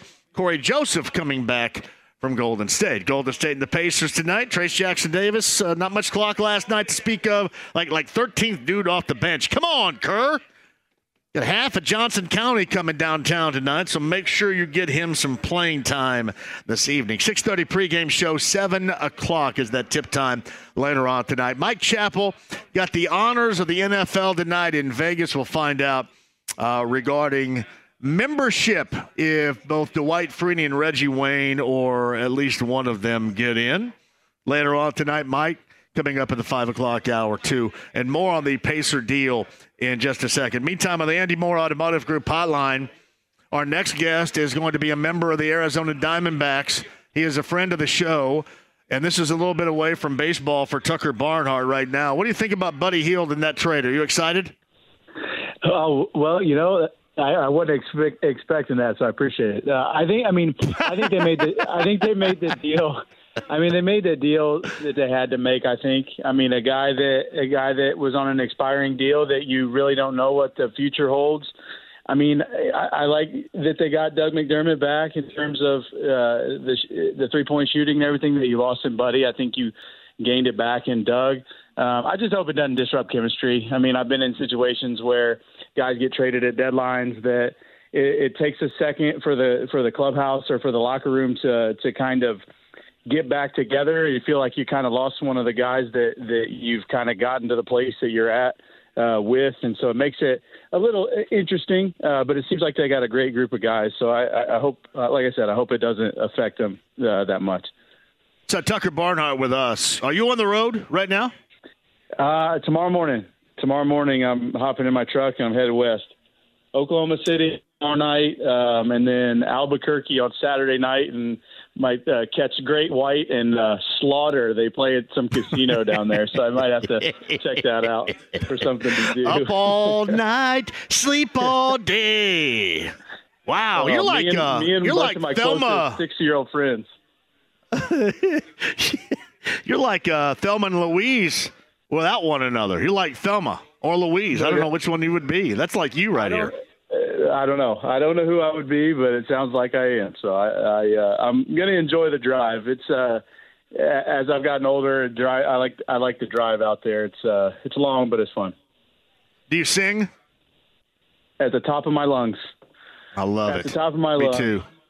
Me too. You know, never in their life has anybody sounded more like Eddie Vedder of Pearl Jam when singing in their vehicle than I do. You know what I mean? I sound exactly like Vedder. I completely agree. And there's nobody that's covered Journey, Bon Jovi, Great White, Winger better than I have when I'm alone in my car. I promise you that. I sound just like all those guys. Just so clean. You hit all the right notes. I mean, it's just comfortable right there. It just all kind of happens in that ride. Tucker Barnhart of the Diamondbacks joined us. How'd this whole Diamondback thing break down for you, or how'd that happen? It just was it happened pretty fast. Coming off the year that I had last year, in terms of everything that went on, I wouldn't say the market was bare, but it was just kind of just deals or offers to basically come in and make teams. And it felt like to me that the Diamondbacks were the best fit of the group of teams that I had talking to my agent. Obviously a really good team playing in the World Series last year. I'm looking forward to the opportunity. Arizona is a great place to play. Like I said, a really good team, and just hope to add to it. And I'm just looking forward to go down and playing baseball. So Tucker Barnhart is with us. Have they told you anything? What are the expectations? Are you going in just wanting to be you, hanging with you a little bit? No doubt. Yeah, they want me to be me. They want me to come in and catch and take care of pitching staff, help those guys grow. But at the end of the day, I have to make the team, and I'm looking forward to that. I don't have a technical roster spot as it stands yet, but I will. And everything that they've told me. I talked to Torey Lovullo for probably an hour and a half on a Zoom call one day when all this was transpiring, and loved everything that he was about and that he talked about. And he was very complimentary of me and the way that I play and what he thought I could bring to their team. So it's a good situation. I'm really looking forward to getting back and playing with Eugenio Suarez. We played together in Cincinnati for a long time. So I'm just excited to be back in a comfortable situation with people that I know that appreciate me as a player, and I'm really looking forward to it. Well, I mean, given what transpired a year ago, there should be a pretty high level of excitement starting out here this year, right?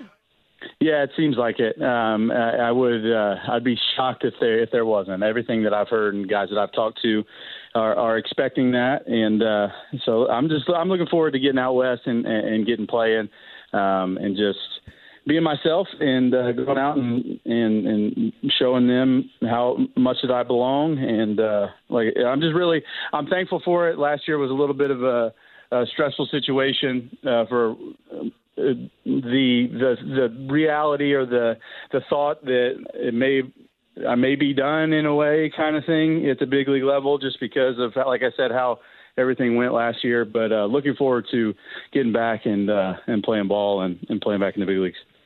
Hey, Tucker, were there moments after last year that you thought you would be done playing baseball? I mean, I'd be lying if I said no.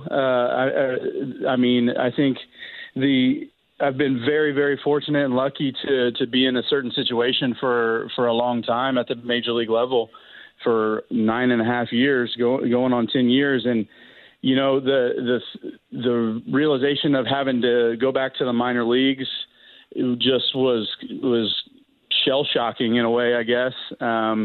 But I mean, at the end of the day, I put myself in that position, and I went into this off season like really confident and comfortable, and getting back to me as a player. Had a lot of, I guess the old adage, you had a lot of cooks in the kitchen in terms of what people thought I should do and what my swing should look like and how I should catch. And I mean, at the end of the day, I think there's the human element in things as well is the thought of, well, I mean, what I've been doing isn't really working right now, so maybe I should change. And I just, for the last, I would say, year and a half or so, I've been like that. I've tinkered and tried, and I just really needed like a Rocky IV type of an off season where it obviously it's not crazy, but it's just getting back to the stuff that I used to do early on in my career, the thoughts and the commitment to certain things in my game that are really going to benefit me. You know, Tucker Barnhart joins us. I think most of us, much like what you just described, go through this. I mean, we have, you know, a lengthy level of, for lack of a better description, a mind blanking. You know what I mean? I mean, that's what happens. You get mind blanked. And it seems like you're out there and you're trying to do yourself the best service possible. You're looking and trying to find and under every rock, every nook and cranny. And what you end up doing is yourself a complete disservice. Correct. It's counterproductive in a way. And like I said, I mean, you feel like you're spinning your tires, so it would be stupid not to tinker and try different things. And at the end of the day, you kind of lose what you've done well for however long of time that you've been having success. And that's, for me, it was instead of just going back to the keys and things and principles that I've done for basically my whole life. Like, I think, not to get too far into the weeds, but like I've swung a bat a certain way for basically my whole life. And I changed to go and try and fix something, and makes it just complicates things over and over again and just gets into the weeds. And like I said, though, I'm excited to put all that behind me and get back into a new opportunity and go play well. Do you have a moment of revitalization in the off season where you go, hey, you know what? This is me. I want to get back into this. No doubt. I took a little bit of extra time, I guess, kind of before I started to lift and hit and do all those things. Not because I didn't want to do it. It more just like making sure I was doing it the way that I wanted to and the way that I needed to. And then getting back, and when you kind of see things happen, for me specifically with my swing that I've been searching for the last year plus, and see it happen over and over again, and be like, man, that looks like me in 17 when I had my best year in the big leagues. It's like, okay, now we're in a good spot. And it just, like I said, I've been spinning my tires for a little while, but getting back to what I do well is going to help me a lot. So would you have like George Costanza come down from the box to try to teach you how to hit? Is that what's going on? Trying to teach you how to swing the bat again? Mean, you name it. There, anybody and everybody.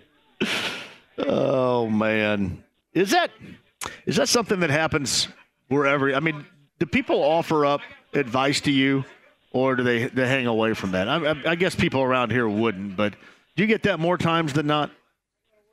I would say in the baseball setting, like at the stadium or at the complex, things are talked about a lot. And I mean, if you're not steadfast in your thinking, or you're not confident in what you're doing, it can get off the rails. And I'm not the only guy that I've seen that it's happened to. I've seen it happen a ton.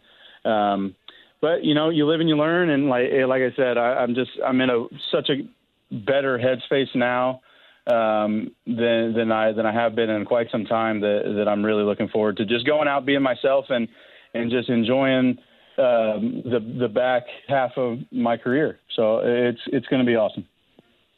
So you're going to hang out with Suarez, huh? Is he pretty cool to hang out with? Yeah, he's the best. I'm looking forward to seeing him. It's been a little while. I saw him playing against him, obviously, last couple of years, but to be his teammate again is going to be cool. We've texted a bunch, and I'm looking forward to it. So Tucker Barnhart with us. Here's what you need to do: skip Slaughter and Great White in Albuquerque, get to Phoenix, and go to that Waste Management Open thing. You get completely crap hammered there. I did that Sunday last year, and then followed it up by walking back to my condo and watching the Super Bowl. And I think my liver still hates me from doing that. So I'm glad that I'm missing out on that. Man, oh man. Well, I've missed you a great deal. And I know that you kind of detached yourself from social platforms, and I don't blame you one bit. I think we all kind of need to cleanse ourselves at some point in time. I don't think there's any doubt about that. But you know that you still have a lot of friends and a lot of fans here that will always support you no matter what.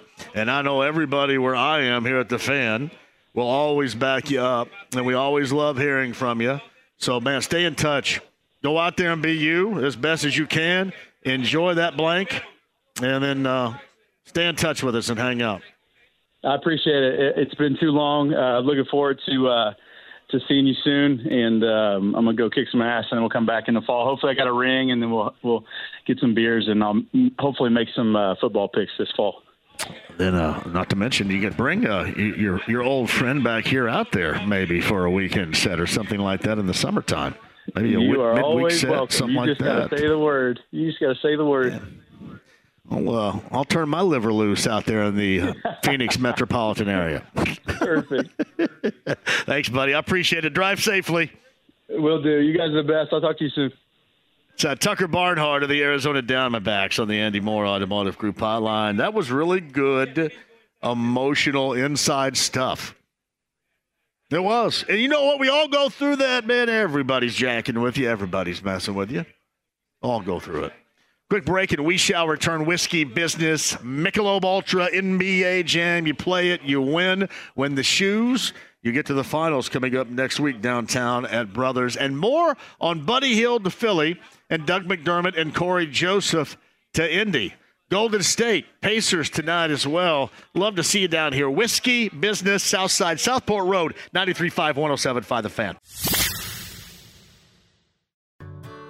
Whether it's audiobooks or all-time greatest hits, long live listening to your favorites. Learn more about Kisqali Ribociclib 200 milligrams at KISQALI.com and talk to your doctor to see if Kisqali is right for you. The Ride with JMV. Smokey, this is not Nam. This is bowling. There are rules. 93.5 and 107.5. The Fan. Hey, welcome back. Whiskey Business again. We got NBA Jam, Michelob Ultra here. We just talked to Tucker Barnhart, podcast 1075thefan.com. All right, more on Buddy Hield to Philly and the deals. Doug McDermott coming here. There was also a deal for Corey Joseph. Corey Joseph, according to Adrian Wojnarowski, has been waived. So no Corey Joseph. But Doug McDermott seems to be the lone active player as a part of this right now. But I did want to introduce Jerry came up, and Jerry had mentioned that he's a big fan of the show. Former Boilermaker, 1974 NIT championship team from Greenwood, Indiana.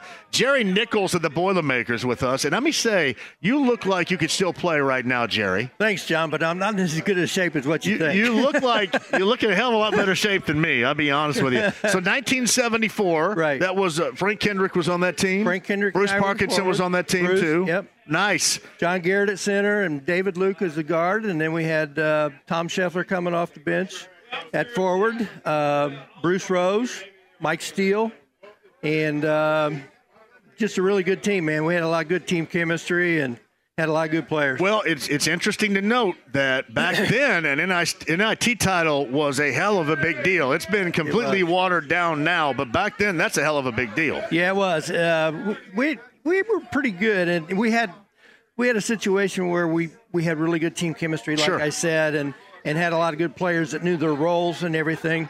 We were ranked like 8th in the country, I think, and of course, back then you had to win your championship to go to the NCAA, your conference championship. Yep. So there was only maybe 10 or 15 teams that were really powerful teams that went to the NCAA, and we had like 7 of the top 12 teams in the NIT that year, and went into Madison Square Garden. That's where it was held, and just played really well. Had everything going for the championship, and at that time, I think there were only 1 or 2 teams that probably could have beaten us, in the country, and that was probably UCLA. Yep. Are you going to Mackey Saturday? Yeah, nice. We've got season tickets. Nice. So, we're looking forward to that, and it's always a fun atmosphere when IU and Purdue play, so it's going to be a nightmare. Ladies and gentlemen, Jerry Nichols right here of the Boilers in 1974. Thank you, John. You're a big-time listener to the show, too, right? Absolutely. All right, I like that. We're cheering that right there. Thank you, Jerry. It's great to meet you. That is awesome. That's okay. Indiana State bottle right there. Jerry Nichols, everybody, former Boilermaker. I bet Todd Meyer, James back at the station's excited about that conversation. Thank you, Jerry, for being a part and listening to the show. Hey, quick one, we'll come back. Mike Chappell regarding the possibility of Freeney and Wayne going into the Hall of Fame. NFL honors later on tonight. We got that. Alex Golden, I think, before the end of the show as well. Again, Buddy Hield traded. Corey Joseph and Doug McDermott traded here, but Corey Joseph reportedly has been cut. All that and more coming up for you after 5. 93.5, 107.5 The Fan. Whether it's audiobooks or all-time greatest hits, long live listening to your favorites. Learn more about Kisqali Ribociclib 200 milligrams at KISQALI.com and talk to your doctor to see if Kisqali is right for you. The Ride with JMV. Are you kidding? 93.5 and 107.5 The Fan. Let me tell you how excited I am. Because, well, it's bad because we had such a fantastic listener in Maine. Now we have a fantastic listener here in Indy again. With all of you now, Matthew from Maine. In case you're not aware, Matthew's a fantastic listener to this station and to B105.7 during the JMV takeover. And Matthew from Maine has moved to Indy. And Matthew is here celebrating with us. And here is Whiskey Business on the south side. Southport Road is the location. I'm going to go out and hang out with Matthew and everybody here in just a second. But it's awesome to see Matthew, the one of the new residents here in Indianapolis. Awesome to have Matthew here. Again, Whiskey Business, Southport Road, NBA Jam, Michelob Ultra. They're playing it. High score gets the shoes, as you can see inside the AAA membership lounge on YouTube Live, and you advance to the finals coming up downtown at Brothers next Thursday. All happening here at Whiskey Business. All right, a big day, and plenty of thoughts on Buddy Hield being traded to the Sixers, and this is how it started earlier today. Buddy Hield traded to the Sixers. In return, it was Kornmatz and Morris coming from the Sixers. We're assuming that Kornmatz is going to end up being released at some point, but I'll get more in-depth with that in just a second. But Buddy Hield traded to the Sixers. Also, 3 second-round selections involved there going to the Pacers, 2 of which now have been exhausted because the Pacers made another deal. They traded to one of those second-rounders and Marcus Morris to the San Antonio Spurs. In return, they get Doug McDermott. As far as we know, Doug McDermott is going to be on the roster. I mentioned the first 2 will not be. All right, Kornmatz could be on the roster, but just not sure. Marcus Morris obviously will not be. And then we learned that another second-rounder goes to Golden State, whom they play tonight at Gainbridge Fieldhouse, for Corey Joseph. And again, both McDermott and Corey Joseph, former Pacers. It has been reported, though, since that Corey Joseph has been waived by the Pacers. So as it stands right now, Buddy Hield has been traded for a second-rounder, and McDermott, Doug McDermott, is a part of it right now. And that's where it stands. Chad Buchanan and I have been trading texts with him.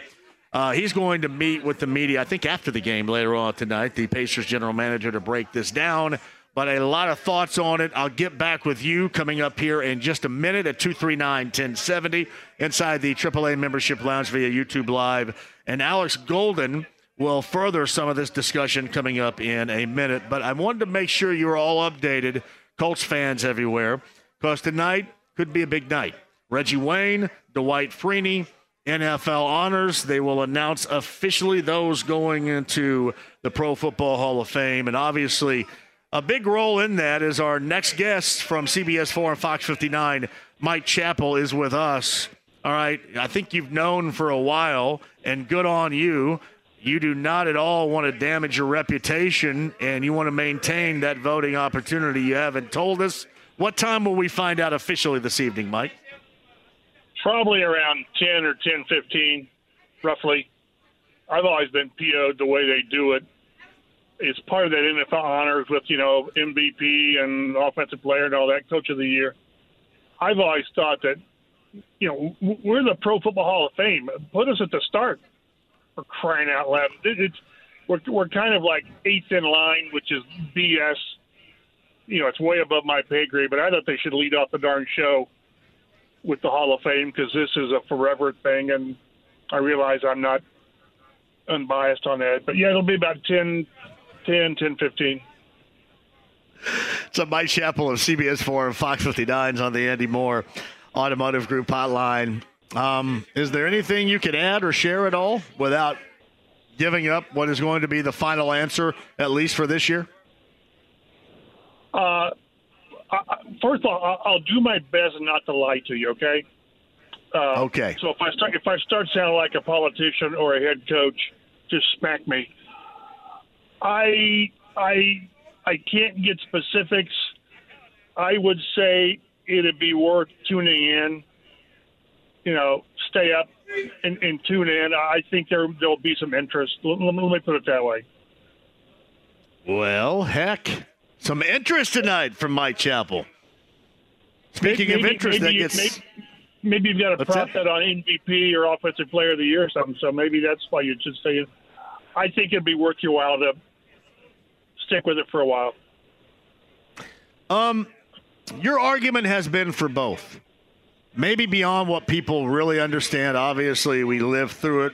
We believe why both should be valued in that capacity inside the Pro Football Hall of Fame. But what has been your argument for both Reggie and Dwight Freeney regarding this? Well, with Reggie, it's been 5 years. He's been a finalist all 5 years of eligibility. It's just that the overriding stat about Reggie Wayne is there are only two players in NFL history that rank top 10 catches, receptions, regular season, and postseason. It's Reggie Wayne and Jerry Rice. I mean, that's a body of work. That's not like he had 3 great years. It's like that's a body of work that stands the test of time. And we meaning the selectors put so much emphasis on playoffs. That's why Terrell Davis, by and large, is in the Hall of Fame. He had a very short career because of injuries, but boy, in the playoffs, he was really, really good and was the main reason that Denver has 2 Super Bowls. But it's supposed to be judged on length of career, productivity, availability, and Reggie checks all the boxes. Won 1 Super Bowl, went to 2. So that's and he's in a group with Torrey Holt and Andre Johnson, to where all 3 are very, very similar as far as their resumes. 6 or 7 Pro Bowls, 3 or 4 All-Pros. Reggie and Andre Johnson averaged 12.4 yards a catch, and Holt was 13.2 or 13.3, whatever. And whenever we've had that position before, it's where there's really nothing differentiating between these guys. Now, a couple of years ago, Calvin Johnson was first-time eligible, and he jumped the line because, he's Calvin Johnson. But generally, when you have guys at receiver who are similar, you go by who's waited the longest. Torrey Holt's waited like 10 years, Reggie 5, and Andre Johnson 3. So that's kind of been my sticking point. With Freeney, I'm telling you, and I'm not name dropping, but to be in the room of the Hall. There's 50 of us selectors, and to hear people talk about Dwight Freeney, his reputation nationally is better than it is in Indy, and it's pretty darn big in Indy. So, he's only got 125 sacks. That's like 18th on the list. But his profile nationally is much stronger. So, both will eventually get in. I truly believe that. With Reggie, he's getting tired of hearing, well, if not this year, next year, if not next year, the next year. Edgerrin James went through this. It took Edgerrin 6 years to get in. So I am confident beyond any confidence that Reggie and Freeney both will get in. The question is when. And then next year, Adam Vinatieri's eligible. First-year guy. And to me, he's a guy, he's a no-doubt first ballot Hall of Famer. So it's just hard to tell a guy to wait. I think John Lynch, the great safety and GM of the Niners, he waited 7 or 8 years. So, and once you get in, you're in, and you're in. But boy, to make a guy wait year after year after year, it's painful. It's frustrating for the player and his family. So all I can say is, from knowing how the process works, and yes, it's a flawed system. They're all flawed systems because they just are. I am 99.9% confident that Reggie and Freeney will both get in. The question is when. Mike Chappell of CBS 4 and Fox 59, and mentioned earlier, should be of interest tonight with NFL honors, certainly, as we approach the Super Bowl. And, of course, for Colts fans, that interest coming up later on tonight. Mike's with us via the Andy Moore Automotive Group hotline. I did want to ask you this, away from the Hall of Fame possibilities that linger with Colts fans later on this evening. What are your thoughts on the most recent assistant coaching hires of Shane Steichen and company with the Colts? I like him. I didn't understand getting rid of Nate Ollie, the defensive line coach. I don't know what was behind that. I mean, that defensive line, we probably talked about it. That defensive line, every one of those players, every one had the best year of their career. So I don't know if Gus and Steichen and Ballard, I don't know what went on. But Charlie Partridge, the new defensive line coach from Pitt, holy smokes, he's got a great, again, resume and profile. So I'm on board with that. It's kind of funny how every year that you watch Twitter or X, whatever it is now, and all these changes are made on all these stats, and everybody's 110% in favor. This is a great hire, great staff, blah, blah, blah. And then 2 years later, teams change their staffs. So, but I think there's every reason to be optimistic. I thought in most cases we saw improvement by a lot of the positions with the Colts this year. Receivers probably got better, I think. And again, didn't have a lot of depth to work with outside of Pittman and Pierce and Josh Downs. The offensive line got – you talked about position coaches. What about Tony Sperano with the offensive line? I mean, they were 180 degrees better from last year. So coaches, yes, coaches matter. Players matter, yes. Coaches matter as well. So I'm optimistic, but I can go back how many times we've had new coaches and everybody's really high that this is a guy that's on detail and fundamental and blah, blah, blah. And then they replace him 2 years later. So, but initially I like the moves. So Mike Chappell of CBS 4 and Fox 59 with us. Obviously, Super Bowl Sunday, and then after that we'll mark our lead up to what is going to be obviously March, and we'll talk about a lot of things, a lot of possibilities, and we'll find out come March. We will waste our breath with about 95% of what we discuss. Is there anything out there right now involving, a possible free agent or a target that you think we could talk about right now and it will stand the test of time and be worthy of discussion coming up in March?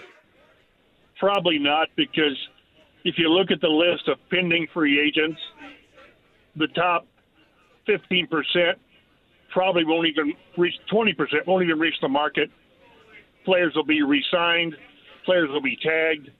You know, the Colts have got, probably 8 or 9 really significant free agents, Pittman and Kenny Moore and Grover and on, Gardner Minshew. And, you know, maybe they re-sign 6 of those guys, 5 of those guys. So it's just until teams do their own business, you don't know who's going to get after it. It's really shapes up as a strong year for free agent receivers. You know, Pittman, T. Higgins, and on. But most of Mike Evans, those guys probably won't be on the market. I just don't. I see very little chance of Michael Pittman getting to the market, whether it's a franchise tag or a long-term deal. Hopefully, a long-term deal. So it's just hard to say they really need to go after T. Higgins and let Pittman walk or Mike Evans and all this, but because that guy probably won't be available. So no, I'm sure there's those mid-tier guys that are going to be there, and I haven't gone that deep because how often do the Colts go out there and get those guys? Maybe 2 guys a year.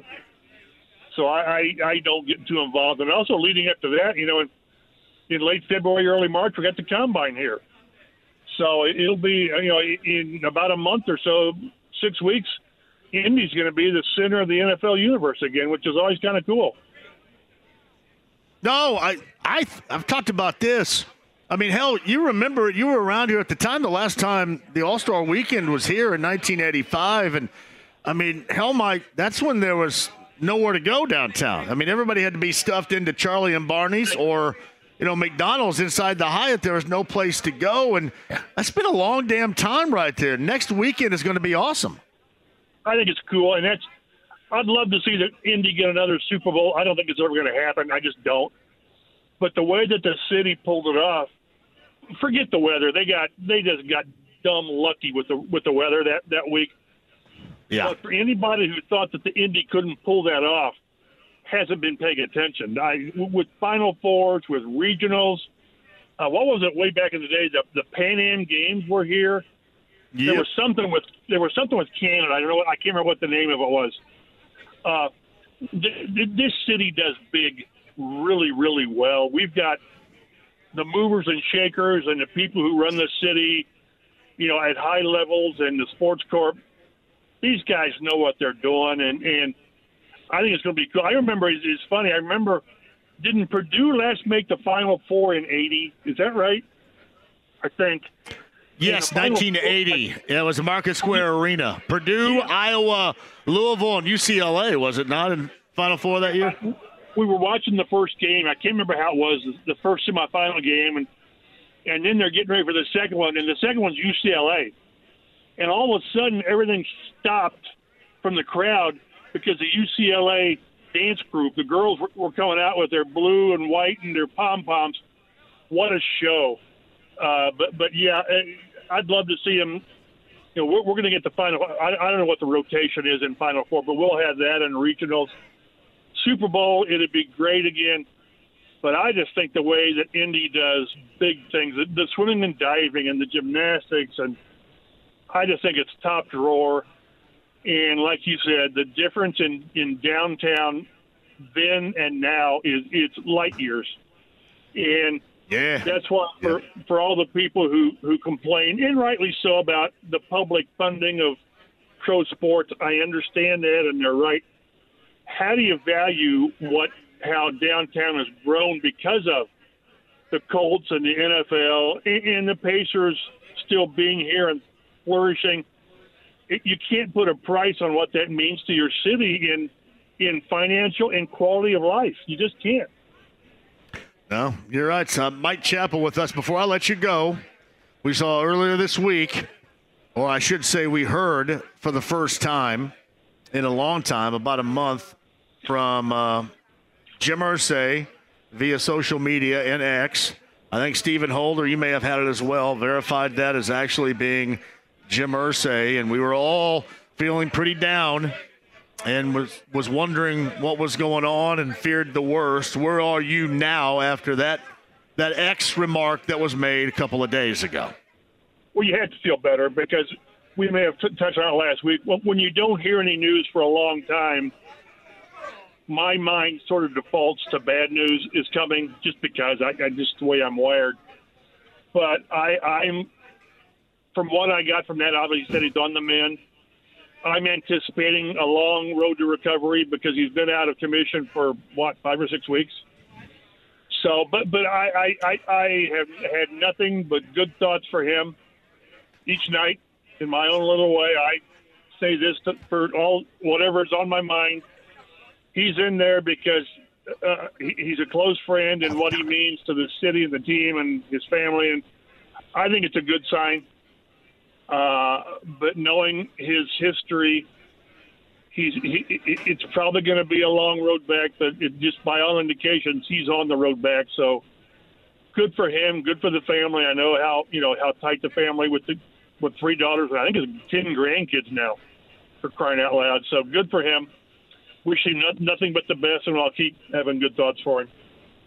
So Mike Chappell of CBS 4 and Fox 59. He's on the Andy Moore Automotive Group hotline. Thank you for sharing. I've got a quick question for you. Yes. I don't understand NBA trades. What is this crap about you get a guy and then you waive a guy? I understand sometimes you trade for a guy and then you trade.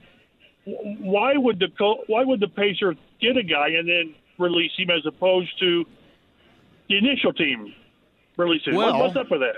Here's what's funny. I'm glad you mentioned that because Chad Buchanan, the Pacers general manager, is going to meet with the media, I think, after tonight's Golden State Pacer game. And let me see what I sent him a little bit earlier. We were kind of going back and forth as you and I were talking, and I said, hey, I need you on here right now because I need to know about all these goofy-ass rules and math and stuff. Right. Because there's a ton of it. Yeah. So basically what we gather, Mike, is the Pacers, they traded Buddy Hield for a second rounder. Now you have Doug McDermott coming in. That was one of the second rounders, one of the 3 you got from Philly. But McDermott's on an expiring deal. So when we see all of this cut and dry, I'm assuming after the season it's going to be Buddy Hield for a second rounder. And that doesn't float anybody's boat, I don't suggest whatsoever. You made that deal with Golden State for a second rounder for Corey Joseph, and Corey Joseph has now been waived. And I'm assuming it's rules and it's finances, so you can take advantage of different situations further down the road. And one of those would be how you're going to end up giving that amount of money to Pascal Siakam. I think a lot of this has to do with maintaining financial footing beneath the luxury tax and making sure that you get Siakam a part of that coming up after the season. That's my guess. But I've been going back and forth with Chad going, man, I need some help here because you get a lot of rules and math that nobody understands. Well, it starts with the draft where you draft a guy and then he puts on your hat, and then 10 minutes later he's going to be somebody else's property, but you can't make the trade until 2 months later. It just makes my head hurt. They just make it easier for us idiots, would they please? Yeah, no, I agree. And people are upset with me because they think that I'm too over the top and put more value on Buddy Hield than what he's worth here. And I just happen to think that people really undervalue his presence. When knocking down shots, when missing shots, just his presence in general, I think is going to be drastically missed, regardless of the situation. So we've been going back and forth. It's been a hell of a day. It seems like what they're doing, they've got more of a long-term view. And I don't mean like 3 years. I'm talking playoff type thing. It's going to take these guys a while to with Siakam to kind of get together, but they think by playoff time they're going to be some team that you're not going to want to play, and they probably be right. So Mike Chappell of CBS 4 and Fox 59 on the Andy Moore Automotive Group hotline. Always a pleasure, buddy. I appreciate that, and we'll make sure everybody is interested in watching later on tonight, NFL Honors. I'll have my stuff posted at 10:10 on CBS 4 and Fox 59, so look it up. Thank you, Mike. I appreciate you. Next week. It sounds like Colts fans, this is going to be a reason for you to tune in later on tonight. Hey, by the way, brother of Jimmy Cook of Query & Company, our friend Jimmy Cook, brother Bob is here. I think I like Bob a lot more than Jimmy. Brother Bob, who is also a tremendous Kansas City Chiefs fan, as you well know, was here. So the Cook family representing at Whiskey Business on the south side. Southport Road is our location. Alex Golding is setting the pace. We're going to get into some of those rules and the finances and why all this ultimately makes sense in this trade deadline Thursday with the Pacers. Warriors and Pacers tonight, 6:30 7 is the tip tonight. That means we do have some Anything Goes coming up in the 6 o'clock hour. So if you're wondering why you haven't been on, your opportunity is coming up in the 6 o'clock hour with some Anything Goes. Michelob Ultra, NBA Jam, Whiskey Business, our friends from Zinc all here. We love having you as usual. 93.5 and 107.5 The Fan. Life is so much more than a diagnosis. It's about sharing time with those you love, hanging with friends who lift you up, and experiencing all those moments that bring you joy. All hits, no skips. Learn more about Kisqali Ribociclib 200 milligrams at KISQALI.com and talk to your doctor to see if Kisqali is right for you. So long live singing to the oldies, jamming out to something new, and everything in between. The Ride with JMV. Fat, drunk, and stupid is no way to go through life, son. 93.5 and 107.5 The Fan. Hey, back here on the south side, Southport Road at Whiskey Business with Michelob Ultra and NBA Jam, playing for a title and the shoes here. AAA Membership Lounge, YouTube Live as well. We'd love to see you down here.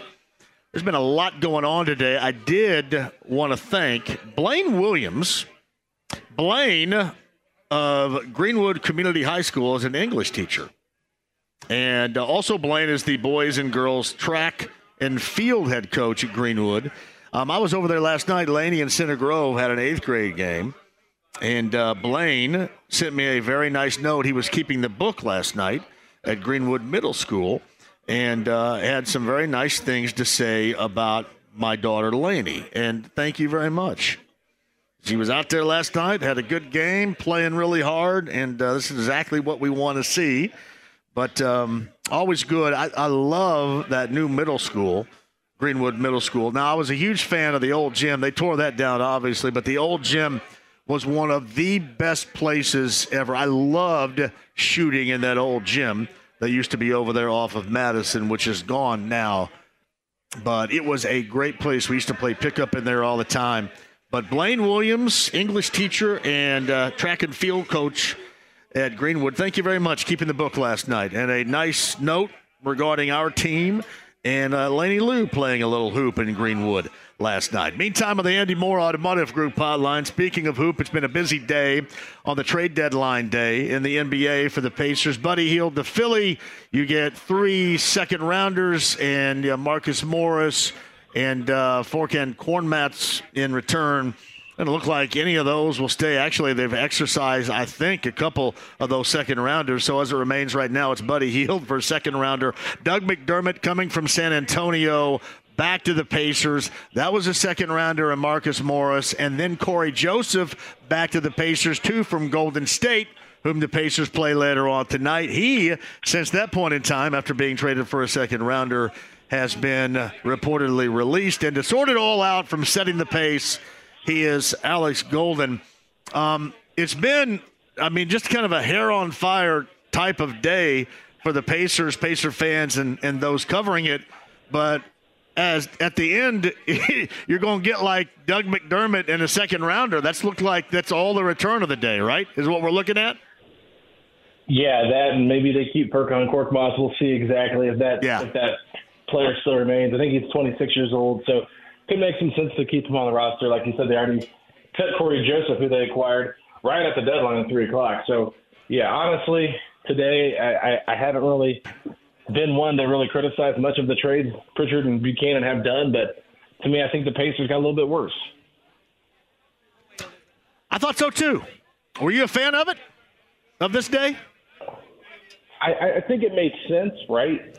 Like, obviously they weren't going to come to an agreement with Buddy Hield for a contract extension, so good chance that he does walk away in June or July. But at this point, why not just let him walk then instead of getting a decent, couple second-round picks? Like, you don't lose them for nothing technically.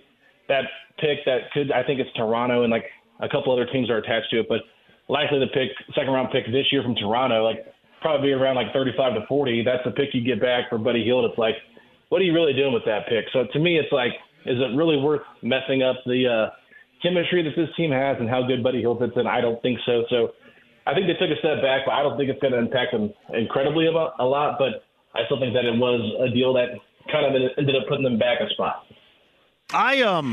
There has to be something further that we're looking at. I mean, is there something that's going to be dealing with Siakam? Is it something that they may want to do further down the road? How many steps ahead do you think they might be right now, considering the measures that were taken by this team before the trade deadline today? Yeah, I really don't know, John. I think it's too hard to tell. I mean, Siakam's numbers are going to be pretty high. Halliburton's extension kicks in. They're going to be a team that's over the salary cap, so they're going to have to operate as a team that's trying to do that. And obviously, Buddy Hield, the contract he wanted, I heard, was pretty big. So, I mean, it makes sense why they didn't want to give him that number. But at the same time, I'm kind of puzzled by why not just write it out. Like, does Doug McDermott make you better than Buddy Hield? No. I mean, we saw what McDermott could do here, but Buddy Hield fit in so well with this team. And Halliburton talked about it after the game on Tuesday night. Caitlin Cooper did a great job pointing out all the things he does, even when he's not shooting the basketball well. So, yeah, I was a little bit surprised. I don't really know exactly what they're going to do. They could bring McDermott back on a cheaper contract that could be tradable, so that's one pro maybe. But at this point, I don't know. I feel like just let it play out. There's a good playoff run. Maybe Buddy decides, okay, I want to be back here with this team instead of kicking the can down the road. Obviously, the front office guys know exactly what those numbers were, so I'm not going to sit and act like I know more than them. But at the same time, I just wonder, was this the right move at the right time? You can probably tell if you're listening earlier today, I was disappointed. And, of course, people, have been kind of ripping me with my disappointment and really downplaying the impact, the effect that Buddy Hield had on this team. And just looking at, he's been in a slump, which, as you know, I think is absolute BS because it's worth more. And I've explained what I view his worth at far beyond just his making or missing on the floor. You look at this. Do you look at this as something that you're disappointed in? I mean, yes and no. Like, I knew that it was something that could happen. We talked about it ad nauseum on our podcast. Just, what kind of deal could you get back for Buddy Hield? And everything that we threw out there, we were trying to maybe hope we'd get more than what they got back for the Pacers. Because to me, Marcus Morris and Furkan Korkmaz and 3 second-round picks, that doesn't scream a lot of value. So kind of shows you how other teams valued Buddy Hield in terms of his expiring contract. But, that the second-round picks, they are nice assets to have moving forward. So it's not a bad thing. Obviously, I think they traded, the Clippers second-round pick that's conveys in 2029. That's how far down the road it is. They used that to get McDermott. So I just feel like overall, John, the Pacers, the only good thing that they did today was they made it a little bit easier rotation-wise to make sure that Ben Mather and Andrew Nembhard get more of an uptick in minutes. Because we know Rick Carlisle really relied on Buddy quite a bit and played him a lot of minutes, even using him as a starter for a majority of the season. So I just feel like maybe the front office was like, hey, we want to see our young guys kind of flourish a little bit more. Maybe this gives them an opportunity to get Ben Shepherd in there more, and it does kind of simplify things come playoff time. But I just it's hard to take away a guy that was 15th in the league in three-pointers made this season, even only shooting 38%, but that's still a really good number. Just last year, I think he shot around 42%, so it's a dip. But, you're right. He is in a slump. He's not a great defender, but he does more than just shoot the basketball. He creates so much space for the offense to be effective. So, it depends. We'll have to see what happens here with how they play without him. But I just feel like at this point, with how well they played this season, I wasn't a super fan of what they did, but I understood it from a business side. I just didn't love it. Silas Golden setting the pace, talking about the deals today, the flurry of deals, if you will, prior to the trade deadline of the NBA for the Pacers. He's on the Andy Moore Automotive Group hotline. And don't forget, you get the Pacers and the Warriors tonight. 6:30, your coverage begins right here after an Anything Goes that should be spirited coming up here in the 6 o'clock hour. I saw Rick Carlisle was quoted 15 minutes ago saying this: we're not just building a team for this year. We have a longer range vision. That's Rick Carlisle. Problem I have with that, okay, fine. I think everybody understands it, and that's where I'll put this. We all understand that. Why is it so wrong, considering the look of what you got in return, to also playing at your best right now? Because let's face it, even in a slump, I'd be hard-pressed to believe that this team got better by virtue of this deal or these deals today. So why can't you have both around here? Why can't that be both for Pacer fans? I'm curious. Yeah, I don't really know. Like, the moves they made today didn't scream that they're doing this for the future of anything, unless, like I mentioned, they're wanting to get younger guys playing time to see what they can do in a playoff series. And that, to me, does make some sense. And that second-round pick that they could get next year, potentially from Toronto, around 35-40, like I mentioned, like, that maybe does give them a little bit more of like a, hey, we wanted to get a player that's younger on a two-way deal or a contract that's really cheap to have in case, there's somebody they're targeting in that range. You just never know what, like, players are looking at. But at that point, I still don't understand why they just didn't hold on to Buddy if they were going to make the moves they did today, because it felt like it was kind of like, you gave away the best player in all the deals that were done today. And the best asset you got back is a early second-round pick. McDermott, a veteran, he's not going to really be a part of this team's future moving forward, in my opinion. Like, if you're trying to look at the future, it's not like you're investing a whole lot in a 32-year-old McDermott. So I feel like the best experience is to get into the playoffs, let these guys kind of see what they have. And Buddy Hield's never been to the playoffs, so it would have been a good opportunity for him as well to kind of get a different feeling out there of what that's like. And that's why I feel like there could have been maybe an emotional change in terms of how he felt about the money they were offering him, because it would lead to maybe some winning basketball, playing with one of his best friends in Tyrese Halliburton. So, and if not, at least you'd have his bird rights. Maybe you could do a sign and trade and find something better in the offseason trade-wise than what they got. But they probably didn't feel like they could, so they moved off of him. If they really wanted to move Buddy Hield for younger players, they probably should have moved him in the offseason when he had more value than waiting till the deadline. But, it's tough to be in that spot, because I know they really like Buddy Hield. They wanted to get something done, so they were trying to bet on themselves. And, we'll see how this plays out. But with the young guys coming up, this is a great opportunity for Ben Mathurin and Adrian Nembhard to kind of prove that they belong and that they're staples moving forward to this team. And I'm excited to see their growth. People have asked me this, and I'll ask you. Do you think that Buddy Hield and his representation asked for this, desired this, wanted this? That's a good question. I mean, I haven't really thought of it from that angle. It's very possible that if they weren't able to agree on a contract extension, then, hey, let me go somewhere else that can potentially do that. And that's why I think you saw the two names rumored were like Detroit and Philadelphia. And so Philly's got a ton of cap space. They had a lot of players on expiring contracts, so they could easily bring him back and still have a lot of room to make other moves. And I know that Daryl Morey has been a long admirer of Buddy Hield. So I think that if you have a healthy Embiid with Tyrese Maxey and Buddy Hield, that's a pretty good combination there of those three guys, depending on who else they bring back or who else they go out and try to get. So it does make some sense. I'm just glad that the Pacers were able to find Buddy Hield a home that's of a team that's going to make the playoffs, just so he can eventually get to that point and just experience what playoff basketball is like. Because that's like one of the most funny jokes running around is like, who's the player that's got the most active games played in the regular season and not a playoff game? Is Buddy Hield. So I just feel like he deserves it. He's been a good pro here. He was a good pacer, didn't really cause any issues, and the locker room loved him. I feel like that's another aspect of it that we're not looking at, though, is just the positivity he brought with that locker room. I think those guys are really going to miss him. So Alex Golden is setting the pace. He's on the Andy Moore Automotive Group hotline. I haven't seen it. Has Carlisle mentioned, did they get with Halliburton about this and get any kind of okay?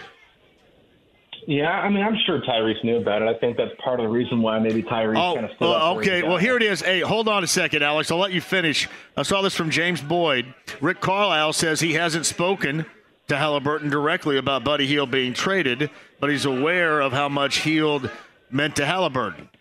Does that sound super strange to you as it does to me?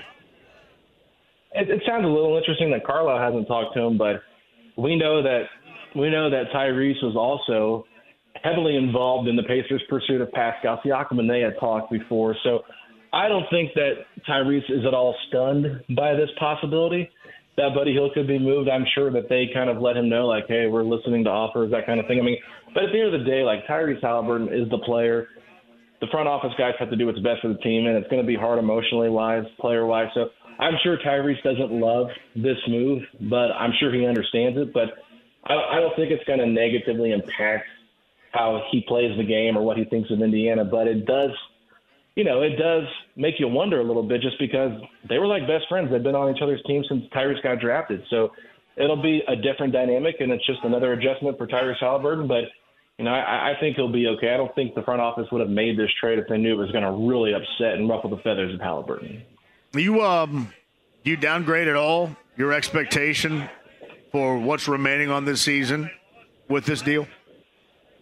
No, I don't think so. And I think when we talked, a couple of days ago, I said that if they do trade Buddy Hield, I don't think it's going to negatively impact their win-loss record, that kind of thing, because he is a role player at the end of the day. And, there might be a night McDermott gets hot, and so you kind of feel like, okay, he's kind of replacing what Buddy did in this moment here. But, it's just great opportunity, like I mentioned earlier, just for growth for Ben Mathurin. Like, now he doesn't have to worry about another guy getting minutes over him. So he's strictly, clearly the best player off the bench. And they're hoping for that year 3 step that a lot of guys take next year. And this hopefully can give him a little bit of time, get rejuvenated after the All-Star break, and then hit the ground running the last 25-plus games of the season and then just really get ready for the postseason. Like, what can Ben Mathurin do when he's really relied upon? And I feel like, that's the positive here. I think that the guys are good enough. Like, that starting 5 is pretty solid with Nembhard, with Nesmith, Halliburton, Siakam, Turner. Like, they've got a good group still, so you're just losing one role player. It's not like McDermott's a terrible player, so I think that there's still a good possibility that they probably achieve the same amount of wins they would have with Buddy Hield. But, there's always that game where Buddy Hield come in and get hot and hit 7-8 threes in the game and swing a game for you. So they do miss that potentially, but I don't necessarily think it really changes the projection for the rest of the season. I have explained it this way, too, and then people disagree, and I just kind of shake my head a little bit about it, that when Buddy's on the floor, he is so accomplished at the craft of shooting threes through a struggle or when he's making. It's all the same in how teams scout, prepare for him, and then, rotationally speaking, on the floor, he creates space for others, in particular for Tyrese Halliburton. And those are things just beyond the three-point making ability that you have with him that now goes to Philadelphia and you lose with him. And I think a lot of people around here, just because he'd slumped shooting, I think a lot of people don't truly realize that, but I think they will when it's no longer around. Yeah, and I mean, I think McDermott can provide some of the same things, right, with his spacing and the gravity he's going to draw. He's a different player overall, and I don't think he'll play as many minutes as maybe Buddy Hield was relied upon. But, I mean, McDermott did play, I believe, it was 26 games, John, with Rick Carlisle in Dallas before he signed with the Pacers when he got traded from New York to Dallas midseason back like 4 or 5 years ago, and he shot around 49% from three. So I think that Carlisle knows a lot of the tendencies that McDermott has and where he can get him the good-looking spots on the court. So I don't think that'll be a problem with him fitting in offensively and kind of replacing some of what Buddy Hield did. But it clearly won't be at the same level of impact because he doesn't have that same synergy with Tyrese Halliburton and where to, he knows, Buddy Hield knows where to go at in this offense, why it's going to be a learning process for McDermott. But, that definitely does impact it. And I just feel like, Buddy Hield is probably one of the most misunderstood Pacers by fans on this team in terms of what he does because, yeah, he isn't a great defender, but there was times where he played pretty solid team defense, not a good on-ball defender. We saw him get attacked, relentlessly against the Suns, and I think it was more of an eye-opener like, okay, we know that we really don't know if we can trust him come playoff time because of his defensive liability, but what he brings offensively, it cannot be mistaken. You can't just push to the side because he was a huge asset for this team offensively. So Alex Golden setting the pace is going to have a lot for you, I'm sure, with a fresh new podcasts and more coming out. Shared some thoughts on the day that was the NBA trade deadline and a lot going on with this Pacer team. By the way, Klay Thompson not playing, if anybody cared. For the Warriors coming up later on tonight, that game at Gamers Fieldhouse with Golden State and the Pacers. Alex, I appreciate that, man. I'm sure we'll catch up again soon and see what happens. Hey, by the way, OG Anunoby, elbow surgery, so obviously he's unavailable for the Knicks coming up this weekend when the Pacers are there. But the Knicks made a lot of deals to win right now. That should be even more interesting. Alex has got you covered for that, too. Thank you, Alex. Yeah, thanks again, John. While we were talking, Korkmaz got waived, too, so... so we're going to have another open roster spot. I guess be on the lookout for a buyout candidate if they're maybe wanting to add somebody else. I don't know what's going to happen, but, yeah, I thought the Knicks clearly won the trade deadline today and really getting OG Anunoby, Bogdanovich, just some really good moves by the Knicks, and I think they might have the deepest 12-man roster now in the entire NBA. There it is. Thank you, Alex, for that update. No Korkmaz. Yes, sir. He was only a fleeting dream around here. Thanks, brother. Yeah, no problem, man. Thanks, JMV. Whiskey Business, Michelob Ultra, NBA Jam. We got some anything goes. All right, I got time from here until about 6:23 to take your calls on what the day has been Pacer-wise at 239-1070. We'll load that up, get you a chance at Luke Bryan tickets coming up, too. 93.5, 107.5 The Fan. The Ride with JMV. Awesome! Totally awesome! All right, Hamilton. 93.5 and 107.5 The Fan. We got time to load up some phones here. Luke Bryan tickets next hour. Macho Mike is in the house. Wanted me to mention that. I've got a lot of Roncalli friends housing it up here, too. Bill Alford. Is it Alfred or Alford? Alfred? Bill's birthday is today, and we wanted to pass along a happy birthday, Bill. Thank you for coming, man. I appreciate that. Whiskey Business, my man D's in the house. We've got our friends from Zinc, Michelob Ultra, bring us to you an NBA Jam as they continue to play right now for the opportunity to win these. These are the shoes, the Nike Air Courtside Michelob Ultra Specials. If you're inside the AAA Membership Lounge on YouTube Live, you can see those right there. I'll tell you what. Hey, Dev's the engineer on site. Dev, I love the fact that the screen's behind me. That looks cool as hell. Inside the lounge, the AAA Membership Lounge. I absolutely love that. But we're here, and we've got time coming up here after the top of the hour. James, tell me, how long do we have? We are going till 6:23:30. 6:23. Your thoughts on the Buddy Hield deal? So Korkmaz evidently has been waived as well. So you have Doug McDermott and 1 second-round pick. That's what you have remaining out of Buddy Hield being traded. Got to get your thoughts on that. Golden State Pacers tonight. Got you covered bottom of the hour at the pregame show right here. And some anything goes, including Luke Bryan ticket opportunities for you coming up after 6. Don't go anywhere. 239-1070 is the number. It's 93.5 and 107.5 The Fan. The Ride with JMV. Ahoy, Ploy. 93.5 and 107.5 The Fan. Oh, this sounds like anything goes right here. Who's ready? This is not Luke Bryan, by the way. I'm going to announce the opportunity for you to win a Luke Bryan before we're out of here. This is Florida Georgia Line. Anything goes. Whiskey Business Southside. Michelob Ultra. NBA Jam. Our friends at Zinc are awesome. I love them so. They know that. We're having a great time down here. Shout out to Dev, who's been the on-site engineer, doing a great job for us. James back in the studio. It's been a wild day, and honestly it has when you think about it. You think about the deal, Buddy Hield to Philadelphia, that started the roll. I talked about that. You've had my thoughts. I could share more of my thoughts regarding that. And, hey, listen, here's the good thing. There's only been one jackass today. We can all have these conversations and not get all pissy with one another. Believe me, I'm not. Now, when I'm fired upon, I'm going to return and I'm going to finish it. But we don't have to be pissy. It's okay if you don't believe that Buddy is as valuable to this team as I do. That's okay. And you may end up being proven accurate.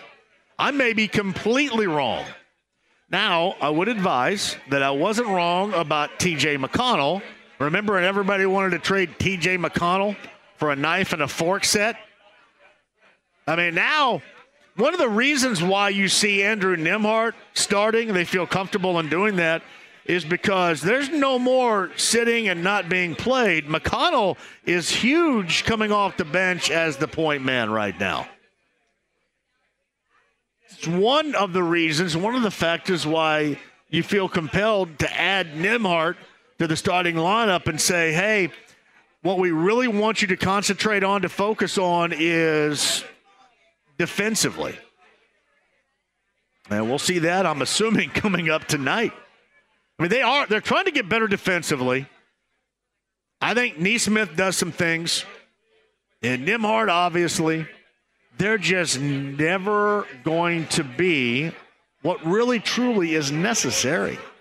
And my beef, or at least one of them, regarding this deal, and again, so easily giving up Buddy Hield for what you have now as a second rounder, and why, I'm not with Doug McDermott as far as being what Buddy Hield was. It is just different. It is different in how teams prepare for either. And the threat that he is, even going through slumps, he's still that threat. And the space he opens up on the floor for everybody else, including Halliburton. And I just don't think that you could easily be so cavalier to dismiss that. And then on the other hand, while I truly get that you want to build for the future, and this is not a win a championship type of team right now, but if you're going to get this in a return, McDermott's not going to be here long term. And you get a second rounder? I mean, I'll have to hear more, and I'm sure there are going to be rules and finances that will help me more easily understand this. But right now I'm thinking, why did you give up Buddy Hield for this? Playing the way that you are, why can't you play? I mean, listen, if you're going to let him go, let him go. Basically for a second rounder. That's where I sit. I'm sure I'll add more to this coming up on tomorrow's show. I'll explain in a second. All right, so anything goes at 239-1070 and Luke Bryan tickets, as James will remind me before we bail out of here for the Pacer pregame show. Denny's going to lead at 239-1070. Hello, hey, by the way, Denny, before you start, Bob, are you leaving? Jimmy Cook's brother Bob is here and wanted to know why I call Arrowhead Stadium a toilet. Because I hated every ounce of my experience there, Bob. I apologize. That's never going to change, unfortunately. Good to see you, brother. I know. Hey, Denny's at 239-1070. Hello, Denny. How are you? How you doing? Denny, I'm great. Go ahead. The family okay? As far as I know. Last I checked, they're doing well. Yeah, I hope that maintains, yes. Okay, I got a question for you, JB. Yeah. The Sycamores are doing great. They are. Butler's doing great. Correct. Notre Dame sucks, but Purdue's doing good, and IU sucks. So who's going to the NCAA tournament? Well, Purdue is going to be I would assume, if not, the number one overall, right up there with a team like UConn. So they're going to go. I will cry for days if Indiana State fumbles and is not able to go. I still think they have to end up winning the Missouri Valley Conference tournament, but I will cry. Sir, you're right. And I think Butler right now is on the right side of it. Providence is going to be a big game for them this weekend, but I think they're on the right side of that so-called bubble to get into. So as it stands right now, I think we would enjoy seeing 3, and if a couple of them don't stumble and fall, I think that's what we're going to get, 3. How's your jump shot doing? What, my jump shot? Yeah. Oh, man. True story. It was great on Sunday morning. True story. It was great on Sunday morning at Southport High School. I love playing at Southport Fieldhouse. Just soft floor. Feels good. We play it early in the morning, so I'm feeling better then. I played at Center Grove on Tuesday night, Denny, and I was an absolute mess. I was a disaster. I don't know what was going on. I was old man, stiff. And I'm an old man, but I didn't normally feel that stiff. I couldn't get loose. was an absolute disaster. So last time out wasn't so good. I played for the Millers. You did? Millersville. Yeah. Yes.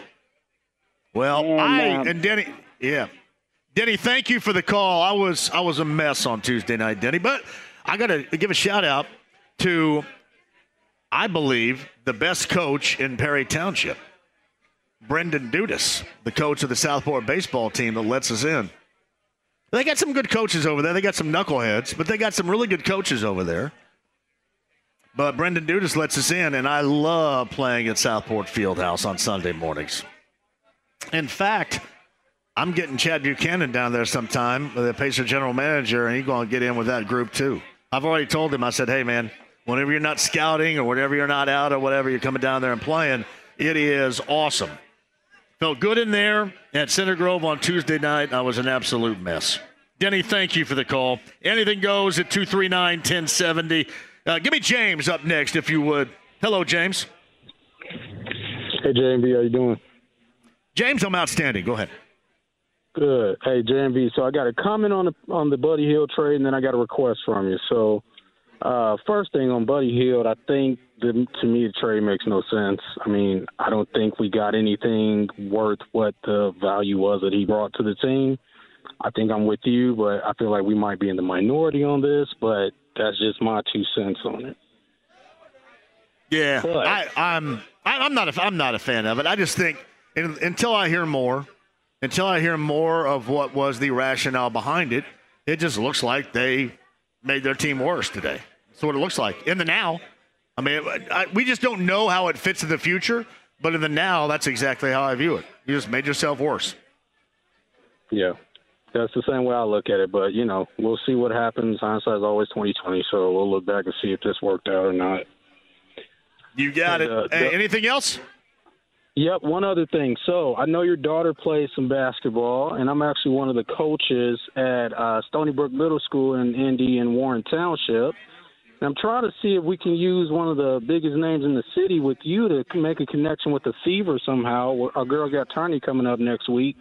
We're trying to see if we can get some inspiration. We got the number one team in the conference, and trying to see if we can make some connections with the Fever to have somebody. Well, yeah. Just I can see. You can send me an email, and I'll see what I'll do. I don't know. It may be a quick turnaround, depending on what they're doing. I don't know, where they're doing and what's going on. I saw Grace Berger, for example, revved up the Indy car, the other night before the Houston game down there. I don't know what the rest of the team and the organization might be doing right now, but we can certainly put a feeler and or a flyer out. They love, and that's one of the great things about the Fever, and especially with me, and you know this as well, having a daughter that plays basketball or being involved with it, having a family member involved with girls basketball, they have a significant reach. They love going out and making it known and trying to build that thing up around here. So, yeah, send me something, and I'll see if I can get a feeler out to them.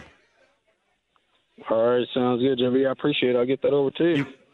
You call me anytime. Thank you very much, James. Rob is up next on Anything Goes. Hello, Rob. Hey, how's it going, man? Rob, I'm fantastic. Go ahead. Hey, I kind of disagree with you about the trade. I like Buddy Hield, but he wasn't going to re-sign with us. So as it comes down, we replace him with Doug McDermott, and we get an extra second-round pick that is going to be pretty high. I wish he would have stayed, but if he had no desire to re-sign with us, there was nothing we could really do. And so it's one of those things. It's going to be interesting, but you had a caller who said that, McDermott can't make his own shot. Well, with Halliburton out there, you don't have to make your own shot. He gets you the ball when you're wide open.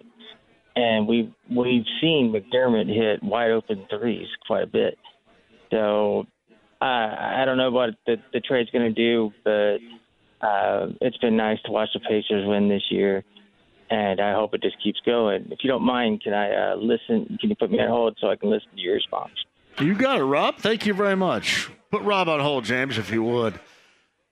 This is how I look at it right now, and I fully understand that maybe years down the road they utilize that second rounder and they make something out of it, and we all get excited, and I pop a sports arousal, and the world is right. Maybe that happens. But what I'm looking for right now is I fully understand. I'm aware of the future. We just don't know how a second-round pick, as it stands right now, how that plays a significant enough role for the future to take something away that has been significant to this team in the present. That's my thought. That's my wonder. Now, I've had other beefs, and as I mentioned at the start of the show, I know overwhelmingly it's going to be he's not going to re-sign, so get whatever you can for him. And I'm going to lose that battle. But with what they have in a return, if you're a Pacer fan right now, it's okay. We'll worry about the future when that becomes a little bit more clear. We just don't know the effect that this deal is going to have on that. But we do know the present, don't we?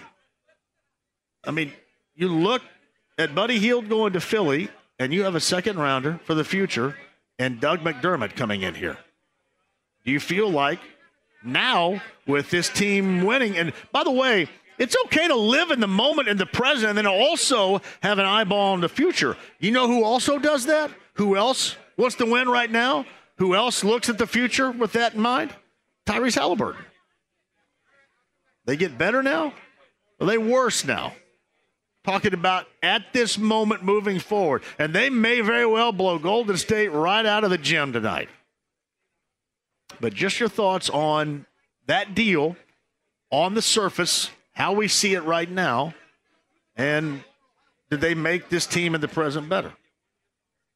239-1070. Jonah is up next. Hello, Jonah. Hey, JMV. How you doing? Jonah, you in JMV, Phoenix, Arizona? I am. Great, buddy. You in it? It's actually been rainy all day. I'm loving it. Yeah, that's what I've heard. What do you got? I'm not really as down on the trade as a lot of people are. I appreciate Buddy for everything that he's done. Now, at the beginning of the season, I would have been more upset if they traded him then because I thought he was on a good start. Like that 6-for-6 game in Atlanta. I mean, Buddy Hield won that game in that in-season tournament game. But I just felt like for the past month, especially when Halliburton went down, I thought Buddy Hield would kind of rise to the occasion, and he's done anything but that. And there were some games I just watched him on the defensive end and just missing open shots when he needed to hit them, and I just kind of shaking my head a little bit at this. And just for a guy that has poor defensive presence on the ball, I just feel like he's too inconsistent on offense to, be here. And I initially liked the trade, even though I'm not a Marcus Morris fan, but I kind of wish we kept those 3 second-round picks. And second-round picks can be valuable. I mean, we got Obi Toppin for 2 second-round picks. And I hope with McDermott, the guy who averaged 6 points on the bad Spurs team, and with a faster-paced offense that the Pacers have, I hope he can average a little bit more than that, and I think he can. It's hard to tell right now, but I don't think the Pacers really got any worse or better with this trade, and right now it just doesn't move the needle for me. So I'll let you go from there. Yeah. Hey, Jonah, thank you very much for the call in Phoenix, Arizona. I will say this. My mom's going to be happy because my mom said, hey, would you tell the Pacers, whoever you talk to, she said, would you tell them, and I think that was before I had Chad Buchanan on last Monday, she said, would you tell him not to trade Obi Toppin? And I said, I will tell him not to trade Obi Toppin. She calls him Tappin. So Obi Toppin is still with the team, and that's probably a bit of a surprise to people. Now, there's some things, and I don't know how this figures. I mean, maybe there's something they're trying to do to help maintain the possibility of keeping the one of these options who could bail at the end of the season is Jalen Smith. And I think we all understand that Jalen Smith has had a nice fit with his team.